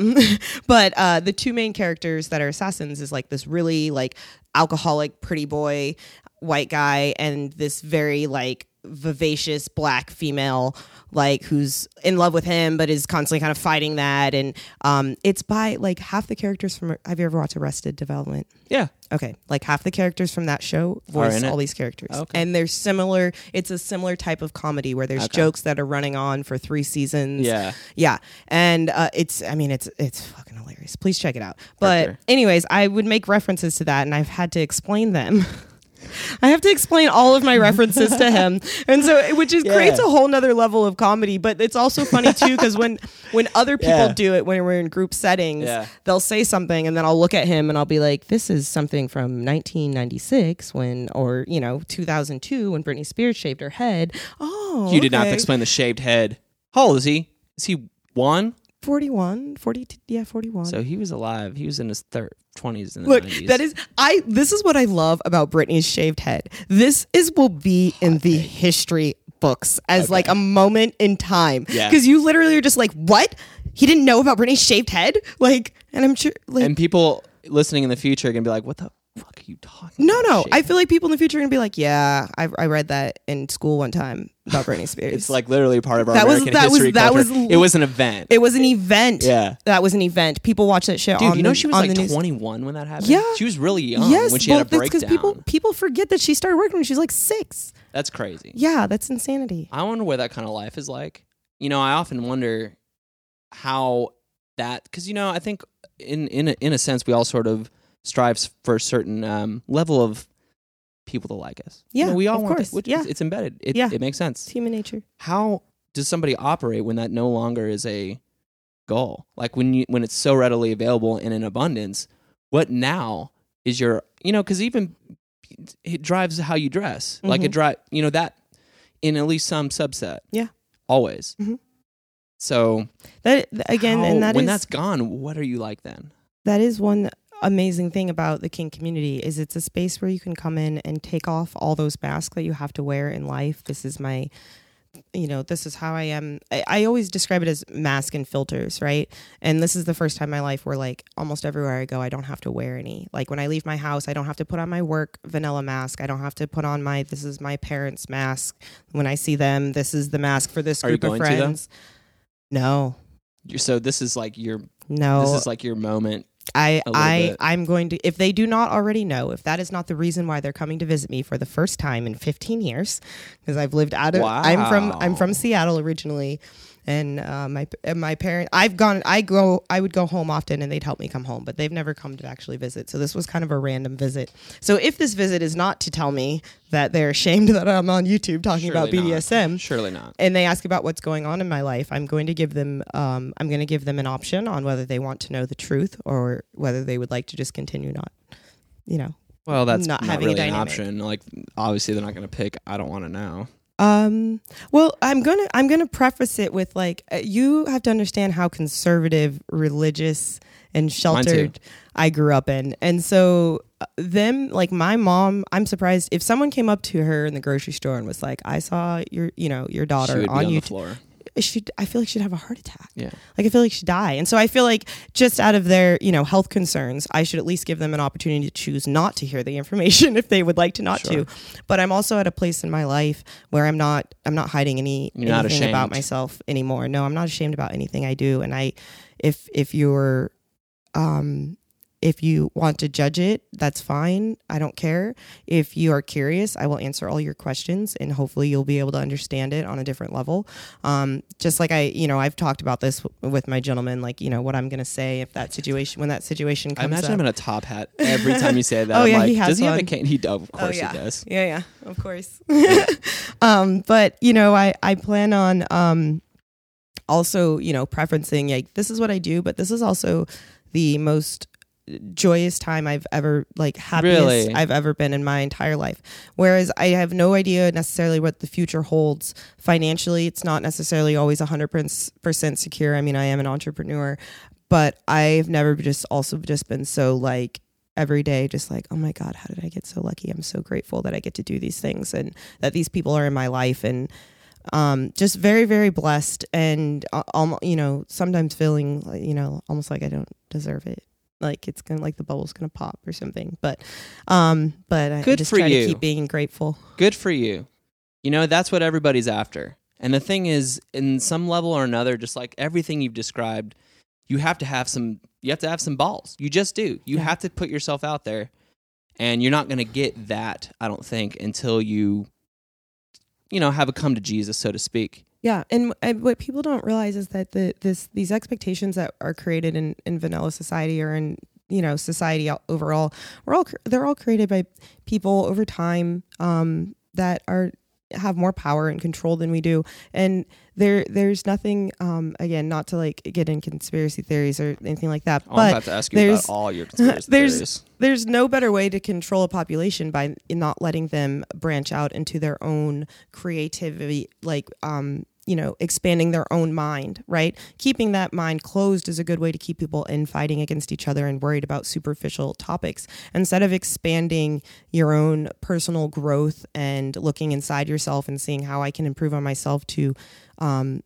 make this one conscious life that we 100% know that we get amazing. That's and not better. conspiratorial at all. I mean, there's a reason we have to come into work every day. Yeah. It's so they can check us out. Yeah. And the not that's their only aim. I didn't mean it that no, way. No. But, Yeah. I mean, I get what you're saying, but it's not a that conspiracy is what I'm saying. It's everywhere. I mean, yeah. But, I tell people too, like when you're coming into the kink fetish community, like take all preconceived notions of that society has put about women, about men, about gay people, about transgender people, about relationships, about dynamics, about energy, about sex. Take all of those and throw them away. Start brand new with a new whiteboard, because I see this happen often. People come in and then you try to apply those type of stereotypes to what we're doing, and then you will look at what we're doing crazy. If you look at someone who's in a daddy little relationship and it's a 50-year-old man and it's a 25-year-old girl and she's acting like a 12-year-old girl with a binky, like people are like, what?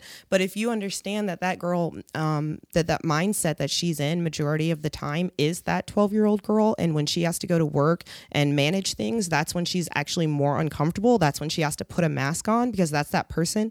And everybody is different. Even though we may not understand that, everybody is different. And so that's their normal mindset. So oftentimes, littles that are little all the time, because you don't necessarily have to be. It Little's can be the same space thing as a submissive. Little is a submissive that likes to do age play, meaning they pretend to be younger than they are. Yes, they may have like a stuffy, which is like a stuffed animal, and they may like a binky. They like to watch Disney movies. They like to color.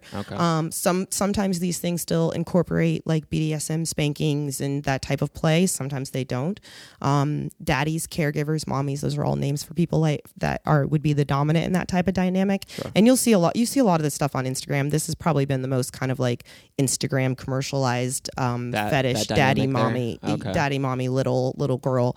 And so it's but really what it is, it's a caregiver dynamic where that top gets joy out of taking care of somebody and that bottom needs someone to take care of them. At the same point, I say for a healthy dynamic, as a bottom, especially in those dynamics, you should be able to take care of yourself without that person. That person can help you, but if that person isn't encouraging you to do things that make you more independent of them, meaning that your submission to them and your need for them is more of a choice than necessary, then that's not a healthy dynamic. If that person is just kind of pushing you to like shut people out of your life and only kind of focus on them, those can be kind of abusive dynamics. But if that person is encouraging you to better yourself, keeping you on a schedule, making sure you're on time for work, and maybe if you're not, then you get a spanking for every minute you're late, things like that. That's kind of how those dynamics can work. That can bring structure into someone's life who maybe needs that. Maybe their parents didn't teach them that. And that can add value and make them a better person. And that's kind of the role that you that you play as a dominant, even not in those dynamics. Yeah. Especially, I mean, not actually, I'm not going to put a gender on that. With most of my submissives, a lot of what I do as a dominant is reassuring them that they matter and that they're important. See, and what that the they're hell are you cared saying? for. That's amazing. And like, Yeah. I mean, that's a lot of it. That Yes, is not we do. that is not included in the stereotype of BDSM. Nobody thinks that somebody's going to say, "I'm literally here to tell you you're enough" or whatever. You're giving them self-encouragement and to help them self-develop. That makes no sense. I mean, I don't mean that. I mean that I did not put these two things together ever. Again, that's why incredible. There's such misconceptions. I mean, and some of those misconceptions are even still within the community, because I've talked about that with other dominants. They're like, "Oh, I'd never thought about that," and I'm like, "Yeah, that's what." There was a moment where I had 2 or 3 female submissives, and I mean, my text messages every day were like, "Oh my gosh, you're so beautiful, girl! Like you are so you're gonna make this. You're gonna do so good at this. Blah blah blah blah." Yeah. And there were aspects of like, I actually don't use physical I don't use physical play for punishment. Some people do, and that's totally fine. I'm not judging that, but I want pain to be connected to positive emotions. So punishments for my submissives would be different, and I really don't use many punishments. I feel like I kind of. What is pain for positive? What were you explain what you're talking meaning about? If you're a masochist and you enjoy pain, or you're is that someone who likes to administer pain? No, or receive a masochist is someone who enjoys pain being inflicted on them. That likes they enjoy the pain. receiving pain. Yes, What's the opposite of that? A sadist. Sadist. Yes. That's someone who enjoys administering pain. Yes. So like I would be. But there's a sexual aspect to this. No, there doesn't have to be. So it's just at all gratification, not necessarily sexual. Okay. Yeah. Okay. So like, cool. Again, it puts you in that high. So an example is this new girl that I'm dating. We had a little social last week with some friends at my friend's house, and we tied 2 of the girls, their backs to each other, to the chair. We put rope in both their mouths and tied their like heads together. And then we like tied all their body parts, just kind of going different ways on the chair.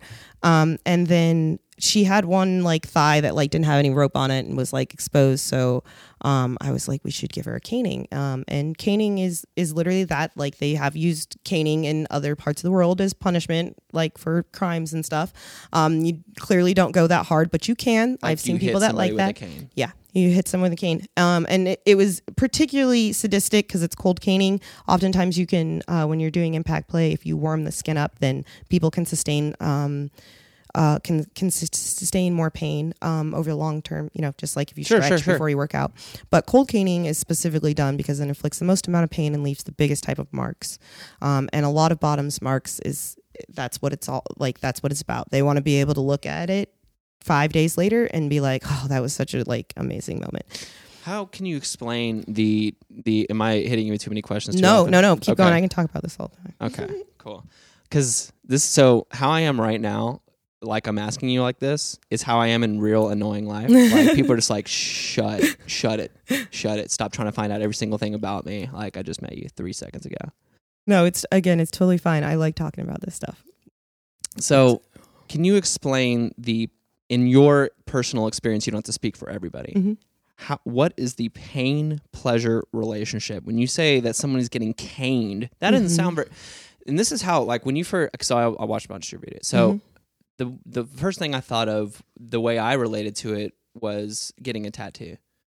So, like, when I got a tattoo, I'm like, I cannot wait to get another one. It's excruciating. I mean, like, it is painful AF, especially, like, in certain areas. And so...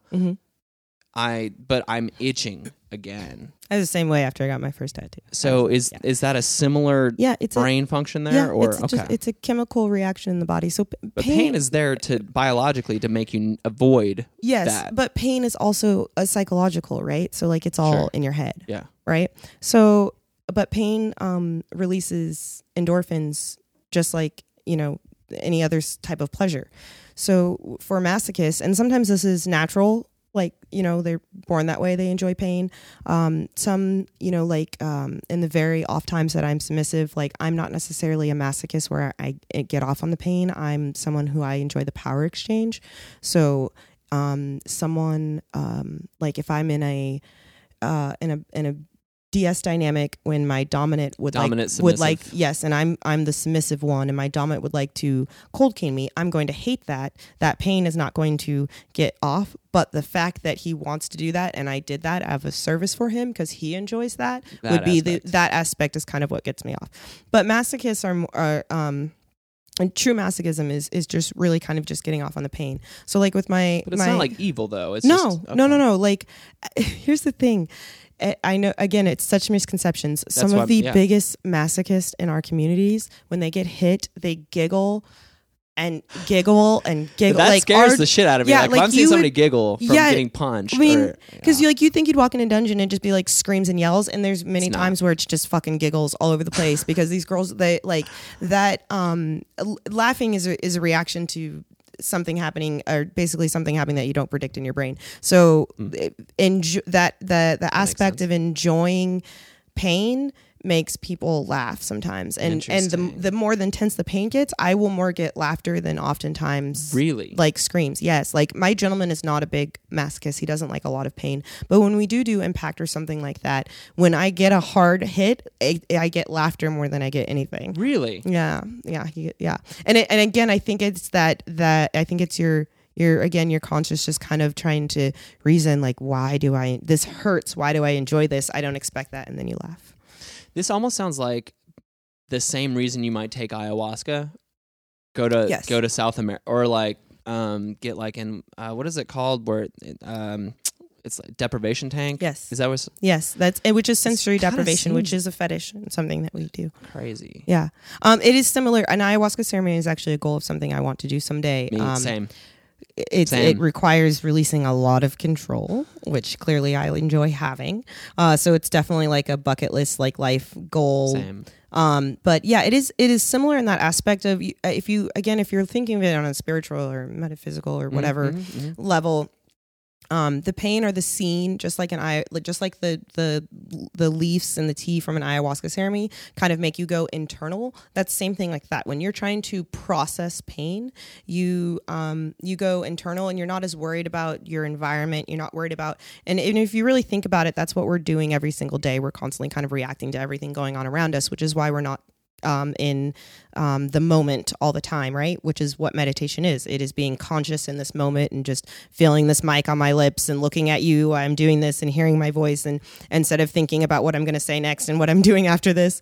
And we don't do that very often. And so that getting into that headspace again makes you go inside, and again, depending on what your beliefs are, I understand, but going inside and being introspective is freedom to Absolutely. Release traumas and better yourself as a person, and if you're spiritual, access the divine, and so kink does that. That I don't want to rant twice about the same dang thing, but like that blows my mind. Yeah, again, that's why I'm trying to share as much as I can, because I want people. There's so many people I feel like that have maybe not experienced certain things and could have lived much better lives or more fulfilled. I mean, that's one of the taglines on my pro-dom site is it's okay. I want people to feel okay to indulge in, like, if you like someone to sit on you and pop balloons because you like the way the poons feel on your skin, like, yeah, that's like, to a lot of people that may seem kind of weird, but like that makes you happy. Do that. Live your life. Is there an element of like overcoming embarrassment? Because that seems like something there's so much judgment. There's so many people that keep things to themselves. Like an ultimate judgment-free zone. Yeah, and it is, and it should be, and if it ever isn't, it's failing and I'm around, let me know. Yeah. Like, I'm already scared of you. So. But yeah, no, it's a non-judgmental environment where you can be yourself. And I know, that can be a stereotype. A CEO of a company that likes to be really submissive and goes to see a dominatrix, but that is a real thing. I do have clients that do run businesses. And are very successful, and this is their release. Again, it's similar to like getting a massage or something like that. Is this moment where they don't have to make any decisions. They don't have to worry about their family or their kids or paying this, or somebody in their office needs something. They can just be. Can this function, in your opinion, in a marriage? Like, let's say I was married to to whoever, and she was participating in this. I don't understand it. and she's like, this is like a part of my identity. I always knew it was. I just Yeah. discovered BDSM, and this is something I'm going to try. Is there, I mean, how does a couple get through that? Or did you have an experience like? I haven't had a direct experience like that, but that does happen a lot. I've met couples where the wife has drugged them to the dungeon, and I've met couples where the husband's drugged them to the dungeon. I think it depends on the person. Sure. If you have, if you have someone that you bring it up to, communication is everything, and that's why most relationships fail, right? And so if you don't communicate it and it keeps to be hidden, it's going to eat away, and it's gonna erode something in your relationship or you personally. So it's just, I mean, it's that's not a positive way to go. But I understand losing somebody because you come out, which I have talked to people who have that's happened, where they've come out where I have this thing that I like to do, and their partners have broken up with them, and that is sad. But then again, is it not sadder to have stayed with that person and not be yourself for your entire fucking life? Seriously, like, what's more sad? Someone who's you staying with somebody who's gonna judge you for anything. Heartache sucks, and I have been through it a few times, and it sucks. And I have been to, I'm sure you've experienced down in the deep. It sucks. It sucks. But yeah, I'm so glad I'm not like married to any of those people. Right? Or staying with those people, being miserable. Especially now that I, understand that I can be. I'm so happy. Right? What's interesting about you is that you're very emotionally intelligent.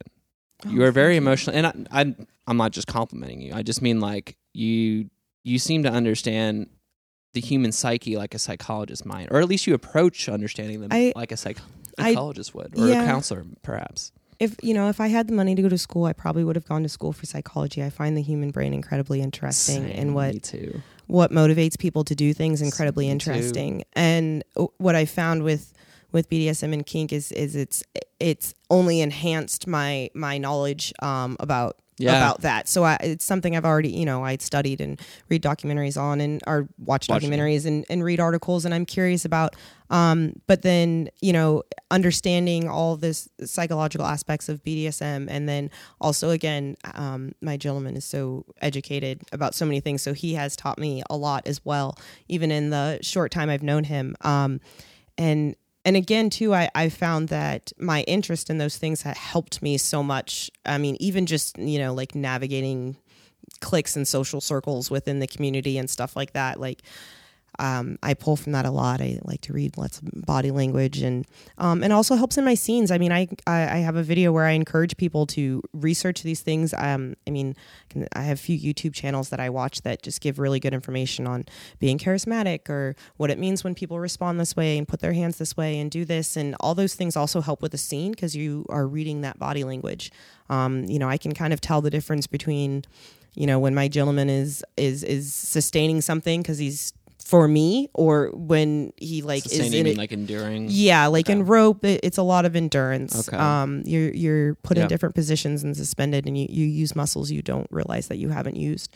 And so I can tell when the difference between a 911 situation, meaning we need to be done now, and a situation where it's What's a situation like that?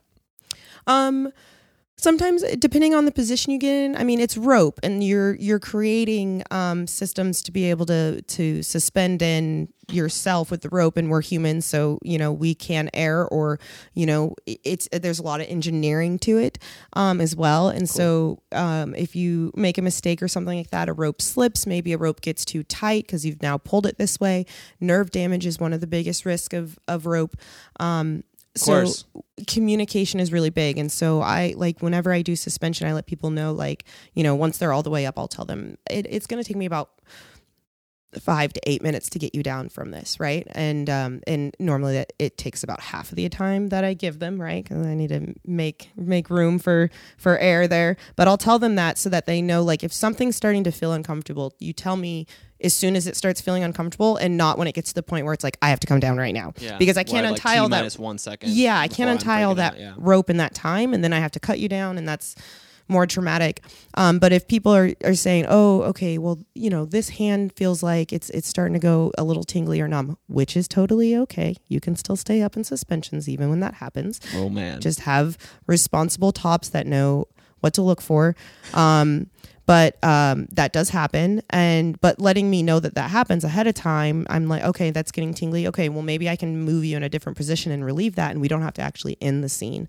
And unless you also do a lot of rope, you may not know that being the bottom.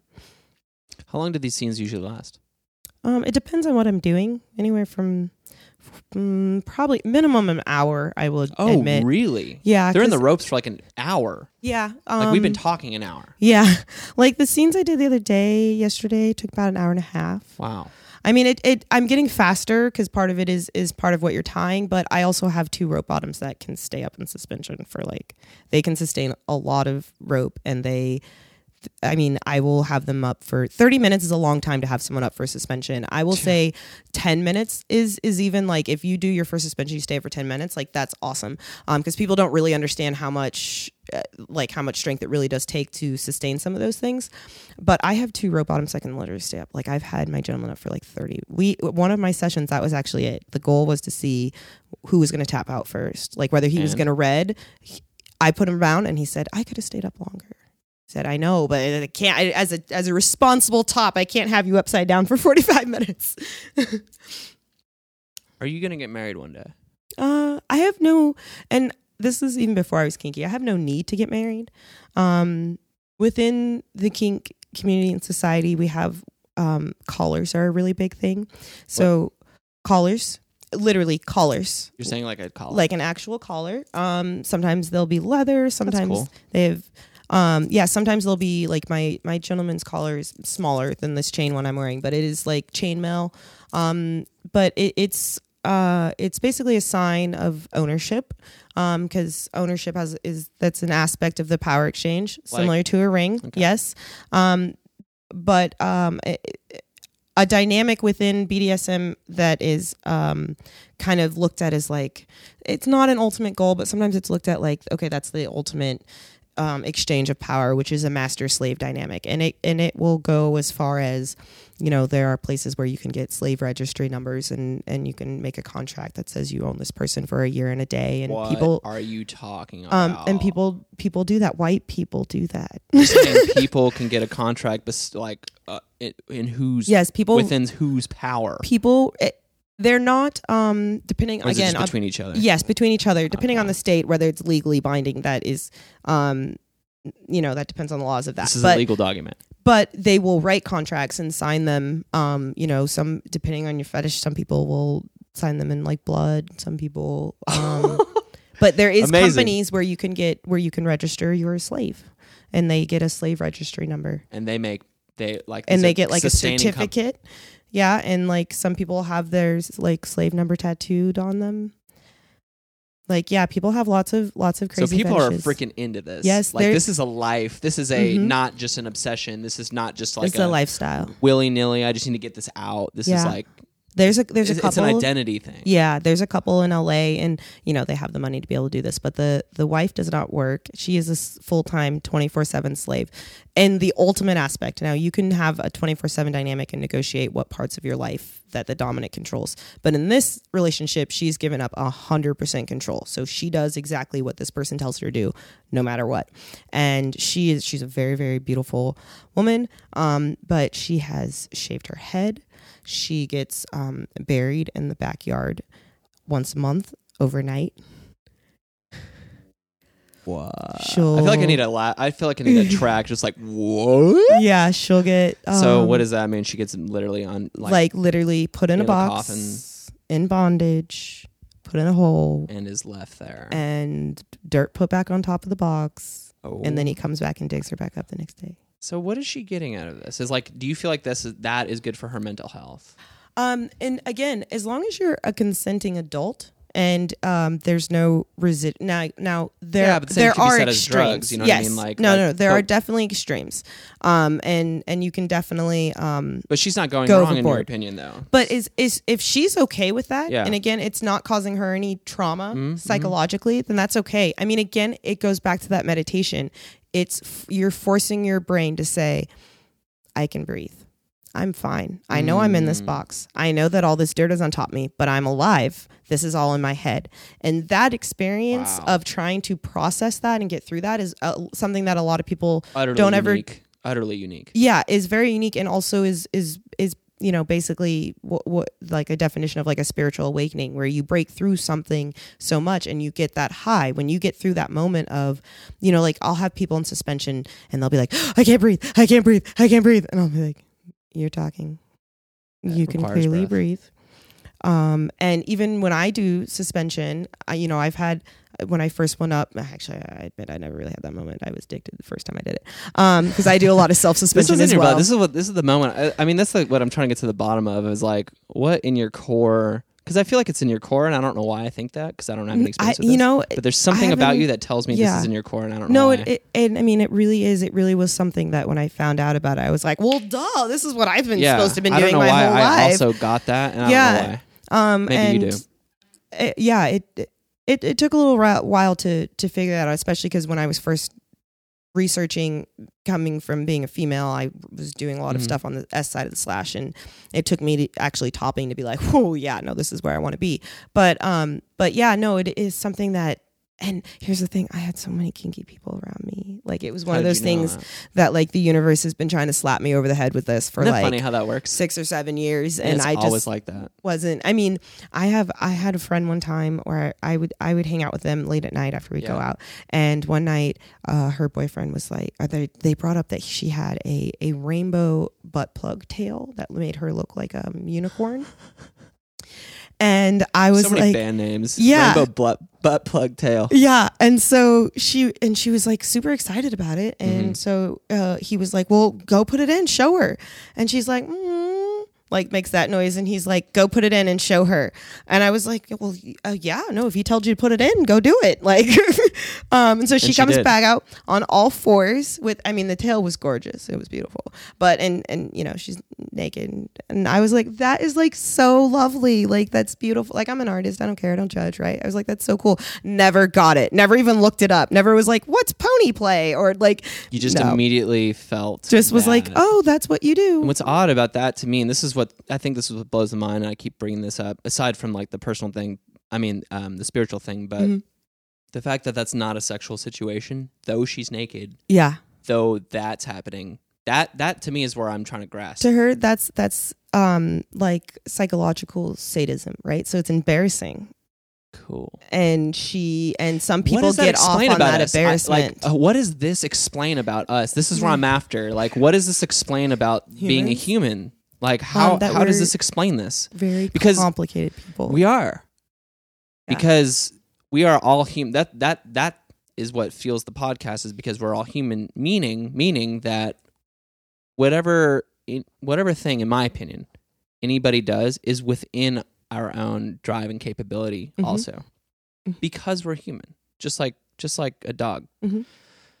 Dog to dog, I mean. And so what does BDS, like that story you just told me, what does that tell me about me? Like, where in my DNA does that story, you know what I mean? And so that's what, I don't know. Yeah, I mean, it is very interesting. And there's not, I mean, especially with being a femdom, there's a lot of misconceptions that like male dominants always want. There's a lot of degradation in femdom culture, right? And embarrassment, you mean that and things like negatively that. Or positively? Positively, if that's what the submissive wants. But sometimes it can overlap, where like that will overlap with all men. Where sometimes femdoms have a hard time getting out of that when you're another, or knowing how to kind of play that role or sarcastically play it off each other. Like I play with dominant guys sometimes too, because we're human, so there's lots of egos in the community. So you're messing with them. And I'm messing with them, and most of the time they don't know. But now they do. But it's part of it's part of the game that you kind of have to play, because I can't go around and expect that I can boss everyone around. Sure. Like, if I haven't negotiated with you and have consent to tell you what to do, then I don't. But I do also run into issues where you have male dominance, especially in a rope, because most riggers are men. A lot of riggers are men, and I will go to events and they will be like, "Oh, do you need someone to tie you?" And I'm like, here's an elbow to the mouth. I do not. Yeah. And then they look at me strange when, maybe an hour later I'm doing some, bond, and they're like, well, what?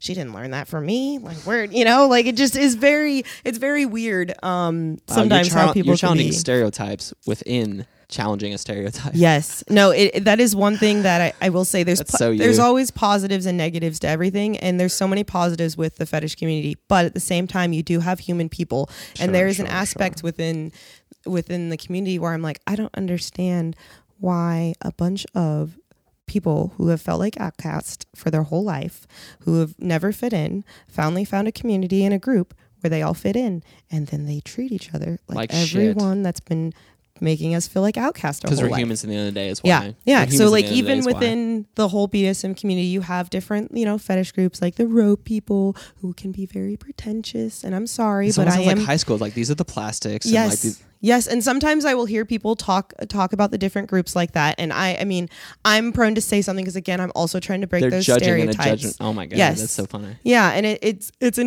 People are still people. it's People are annoying. still people. Yeah, no, That's it just how shows is. how flawed humans are. But yeah.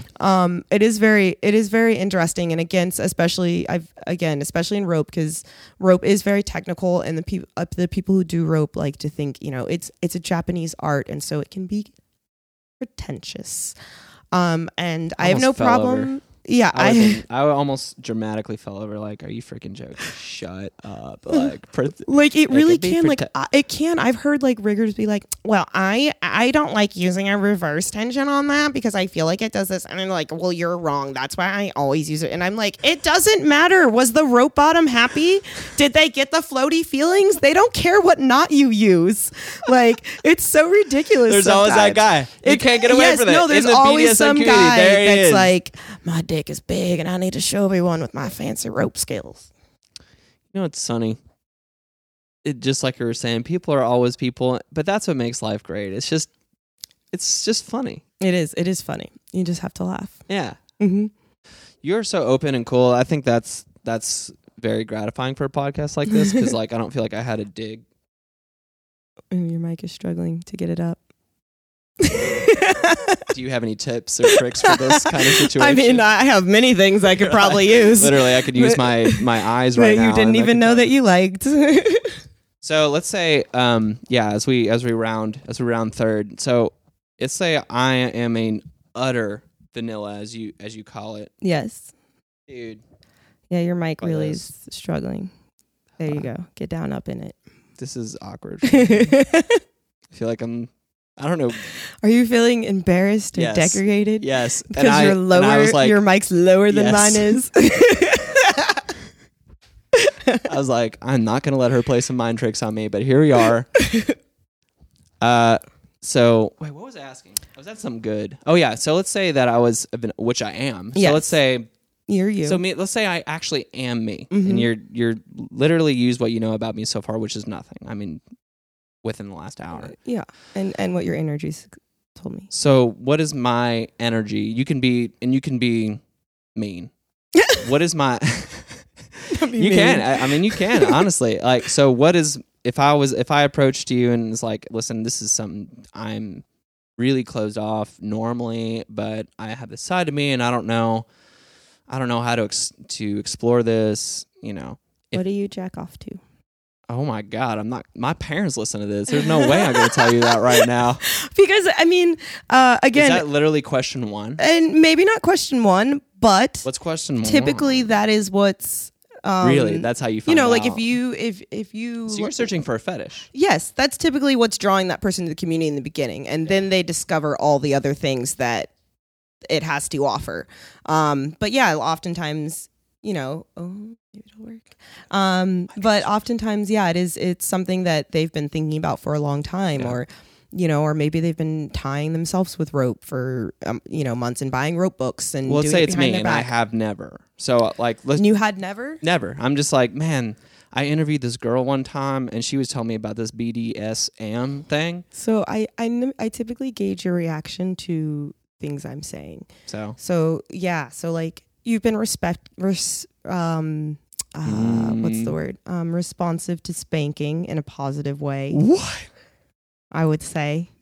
your body language.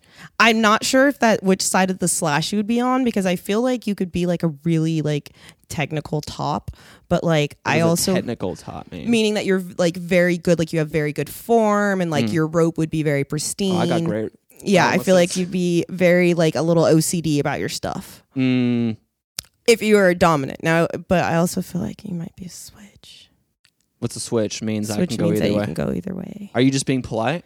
No, I'm also not picking a side by trying. No, to I'm me? also saying that because a lot of people are switches, and it's a percentage of how much you spend on which side is slash. And I also find that a lot of people in the younger generation, switches did not used to be something that was accepted. You were either a dominant or a submissive when you're talking more traditional BDSM culture, 30, 40, 50, 60 years ago.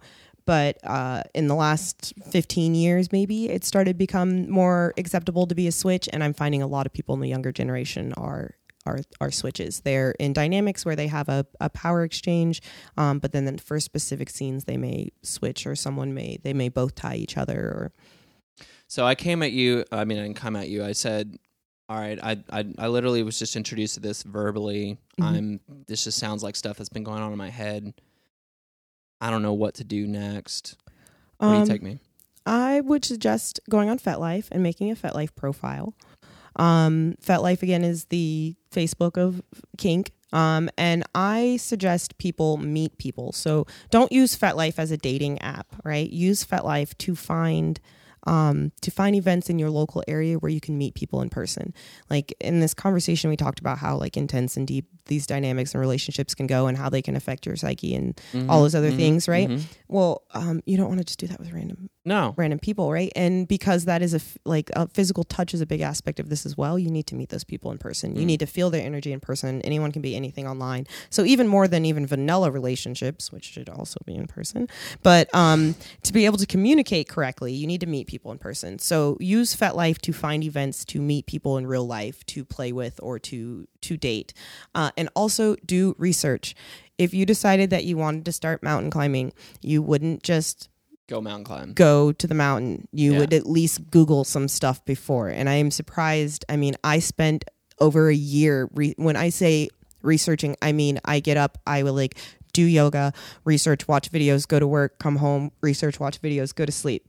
Like for like a year on different fetishes, on the lifestyle, on leather culture, on this, for a long time before I ever even played with anybody. It almost sounds like you're on the fence about it. That's a long time. Oh, no. This was just me wanting to do everything right. Like I didn't want to walk into a convention where I didn't want to walk maybe into like a leather convention where they have very specific protocols where if someone introduces themselves as, master Mark or something like that's a title that's been bestowed upon them within that leather community, and so you address them with that title. Just things like that where it's like I didn't want to mess up, I didn't want to offend anyone, I wanted to make sure I knew what I was talking about. I wanted it was that nerd inside of us that just wanted to make sure I dotted all my I's and crossed all my T's for when I was, became more public about it. And also too, like to be able to watch out for, predators or, places where I could get hurt.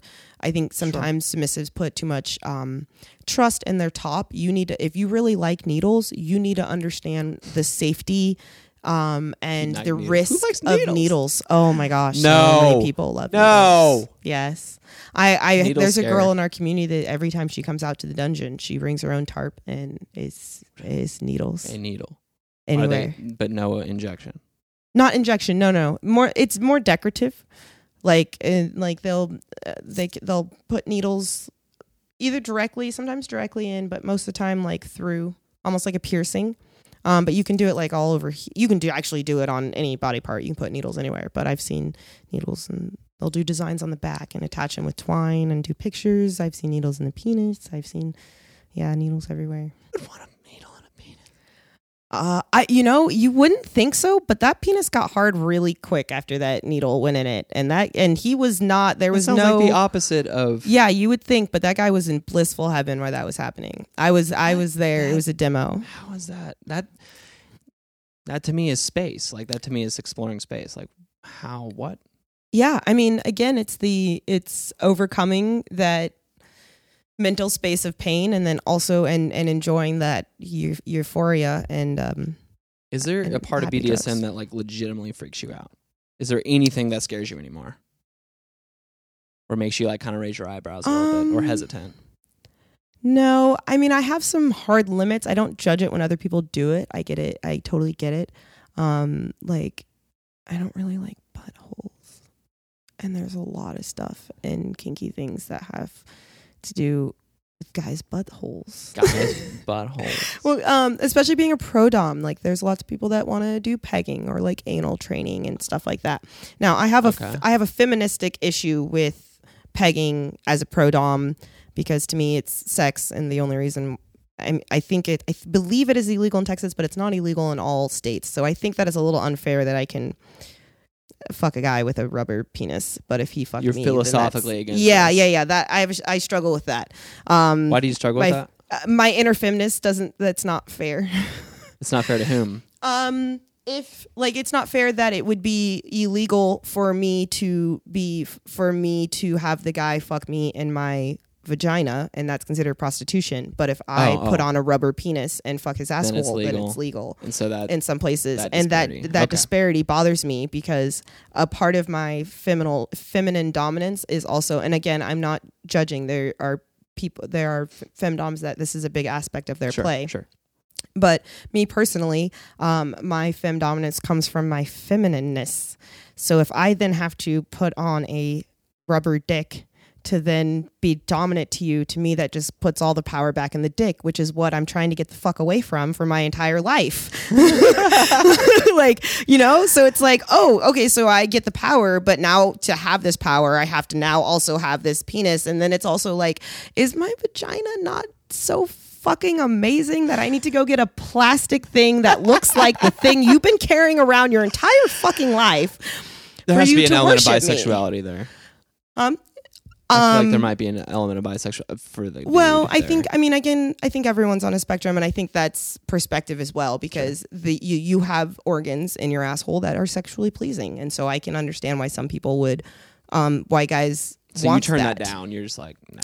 As a service, no. It's something to me that I feel is very intimate, and if I'm in an intimate romantic relationship with somebody, and that's something they wanted to explore, I would be open to that. But are you going to give me $400 an hour to peg you? No. I understand. Absolutely not. I understand the line. And also part of that's just like, dude, I don't like big dog. It's your asshole. Yeah, that's gross. I mean, I'm not. I have residual trauma from bathroom activities, from the shame of my parents. Oh. Okay. My parents shamed most bathroom activities. Like if you pee too long, like then you went number 2 and then you got shamed. If you left the door open. Oh, she would have shamed me. 30 minutes ago, I was on a marathon. I was explaining to her and she was like, cool. That still affects me to this day. Like I don't like people to hear me pee, because like that's a big fetish too, like peeing on people, like water sports. I don't get that. I don't necessarily get it either. Very unsanitary. I'm not judging again. Yeah, not Nothing judging wrong either. With it, but like I really want to understand what psychological goes into that. I can tell you this. It's a degradation. If you're into degradation on a level that like people feel like that's the ultimate level, like there's like no way to get more like it's beneath you. It's almost a metaphor. Yes. Yeah. For degradation. Yes. Yeah. And that's what a lot of it is a physical representation of that idea. Kind of idea. I get it. Yeah. But I get it. I get it. Then I've done my job. You're doing your job real good. Yeah, but no, peeing on someone, no. So that's you have lines. Though. Oh yeah, do you set them out ahead of time, or is it like do you just run into like obstacles and you're like? No, I mean the things that I know people are gonna ask for, they're bluntly stated on my website. Like I don't offer these services. But then if you submit something and it's something that I don't offer or don't do, I've replied back and said thank you so much. This isn't something I offer, and I've even referred other femdoms in the community. Been like, but she does this, so, and she probably do it better since it's not something I enjoy doing. Right. So let me ask you a dumb, possibly offensive question. So if I had to completely differentiate this from prostitution, yes, as you mentioned, how would you? Where's the thick line? I don't ever take my clothes off, and no one ever touches my vagina. Okay. So this is some of my clients session naked, but no, I mean. Like I don't, and again, I don't judge. Some femdoms allow this, but like there's no sexual release ever in a session or after Never. a session or on any property of me being there. Now, if you want to go home and do that, I don't, that do whatever you want, but that's not really involved. And I think part of that is kind of how I've marketed myself. I've kind of made sure, like the way my website says what I offer, that sex is not the first thing. Although, you may find me attractive. My pictures are not focusing on that aspect. I definitely focus on it being more of a life coach type of thing. That's pretty cool. It's cool because I guarantee there's not a single person listening that is not affiliated with the community has ever thought about it that way. I really think that. I really think nobody has ever thought of BDSM as some sort of, or at least like a non-twisted view of it. Yeah. Like, you know what I mean? That, because somebody like, no, it's like literally life therapy. I think a normal person's gut reaction would be like, well, that sounds pretty manipulative. It sounds like you're almost justifying. But honestly, the way you're describing it, it's not. Yeah, I mean, there's scientific research to back it up. Pretty cool. Hopefully we'll be able to do more of it. I would love for scientists to be able to like track certain brain waves and stuff when people are playing and when like bottoms and tops are in headspaces, and kind of see what that like and compare it to different brains on drugs. To be honest, that'd be cool comparison to see. I bet we get way more high from our own stuff. I bet that's true. Yeah. All right. So as we round out, are you tired yet? No, I have to admit, I could probably talk about this all night. Like, I have to go home and film videos for YouTube, so I got to talk about more things. Yeah, so It's you're kind not of my even life. done. All right, so last question. What is your goal as a professional? What is your goal overall? What's the next step? I mean, I have some business goals. Like, I'd like to own my own dungeon or space someday. And I'd like to travel and be able to do, rope performances and around the world. I mean, I've only seen kink culture in the US, and it's like every time I hear of things, I mean, Europe is completely different scene. Is it? Yeah, completely different scene. They're a little bit more about the latex and lifestyle stuff and protocols and fancy parties and stuff. Japan's completely different because they do a lot of, obviously rope bondage is from there, but their style is much more sadistic. So I definitely want to travel and see those things, like go to dungeons in these different places. I have a friend that told me that he met a dominatrix in Dubai, and I was like, but what? Like, how does that even happen? Like, where does she find clients? Where is there a dungeon? Like, how do I talk to this person? Yeah. Because that sounds amazing. So personally, that's a personal goal, because I would like to experience those things. But and business wise, but I think too, I really am I struggled a lot, even though I did a lot of research in the beginning. I struggled a lot to find a lot of information and to find mentors when I got out into the community. And as much as I did feel like it was my place, I also have very strong personality, and some things that have happened, other people may not have gone back. So really just kind of bridging that gap and getting information out there. Like you said, you've never looked at it this way before, so explaining that to people. And then one of my partners that I do rope with mentioned the other day, because I was talking about creating like a pretty much like a rope studio that would be like a yoga studio. And where you come in and rent a space, because it's hard, having a hard point in your house is expensive or sometimes in the way. And he was like, yeah, you could kind of market it almost like a jiu-jitsu studio. He's like, and then you could like teach kids rope. And like everybody at the group would like started laughing. And I looked at him and I was like, you fucking get it. Like, That's you get genius, it. yeah. Because once I can get society to understand that this is an art and this has nothing to do with sex, and I'm teaching an 8-year-old kid how to self-suspend because maybe they went through, they've been in foster care their whole life and it's a good therapeutic route for them, that's success. That is my podcast topper. I think that is what we landed on. You got anything else? No, this has been great. Thank you. It's seriously been great. Yeah, you've been really great to talk to and had good questions, and hopefully I get some valuable answers. So where can people find you? Give all your Instagram, give everything. Oh, Just here we give go. me. All right, wait, let me get some popcorn. Okay, All right, go so ahead. if you would like to use any of my ProDom services, or I'm also offering what I'm calling like Shibari rope therapy services, which is kind of separate from the power exchange dominant aspect of it. But if you would like any of those services, I am in the Dallas-Fort Worth Metroplex, and you can go to my website, which is DOMME Posh POSH.com. And then I also have a YouTube page that's called The MP Experience, MP for Madam Posh, and that's on YouTube, and all the links, Twitter, Instagram, Facebook, they're all either Madam Posh or The MP Experience. And I'm trying to think of, Instagram. If you're trying to, Instagram, the same, Madam Posh or The MP Experience. Okay. And they're both linked to each other. But if somebody just has some random questions, like, hey, I'm just interested. You can message me on any of those social medias, or comment on any of my, comment on any of my videos, or you can email me at thempexperience@gmail.com as well if you have more direct questions you don't want to put in a public forum, and I do answer them. I have time set up every week to answer FetLife messages and comments and everything like that, because again, if one message I give you helps you realize, oh, this is awesome and I want to do this, then like that's awesome. So it's worth my time. Madam Posh, you were an absolute pleasure to talk to. Thank you so much. This was so much fun. So are you. We're going to have you come out to an event. Okay, but I'm showing up with my shirt off. That's perfectly fine. I'm going to encourage that. I'm sure everyone else will as well. All right. You guys have a good week. We'll see you guys next week. Bye. Thank you.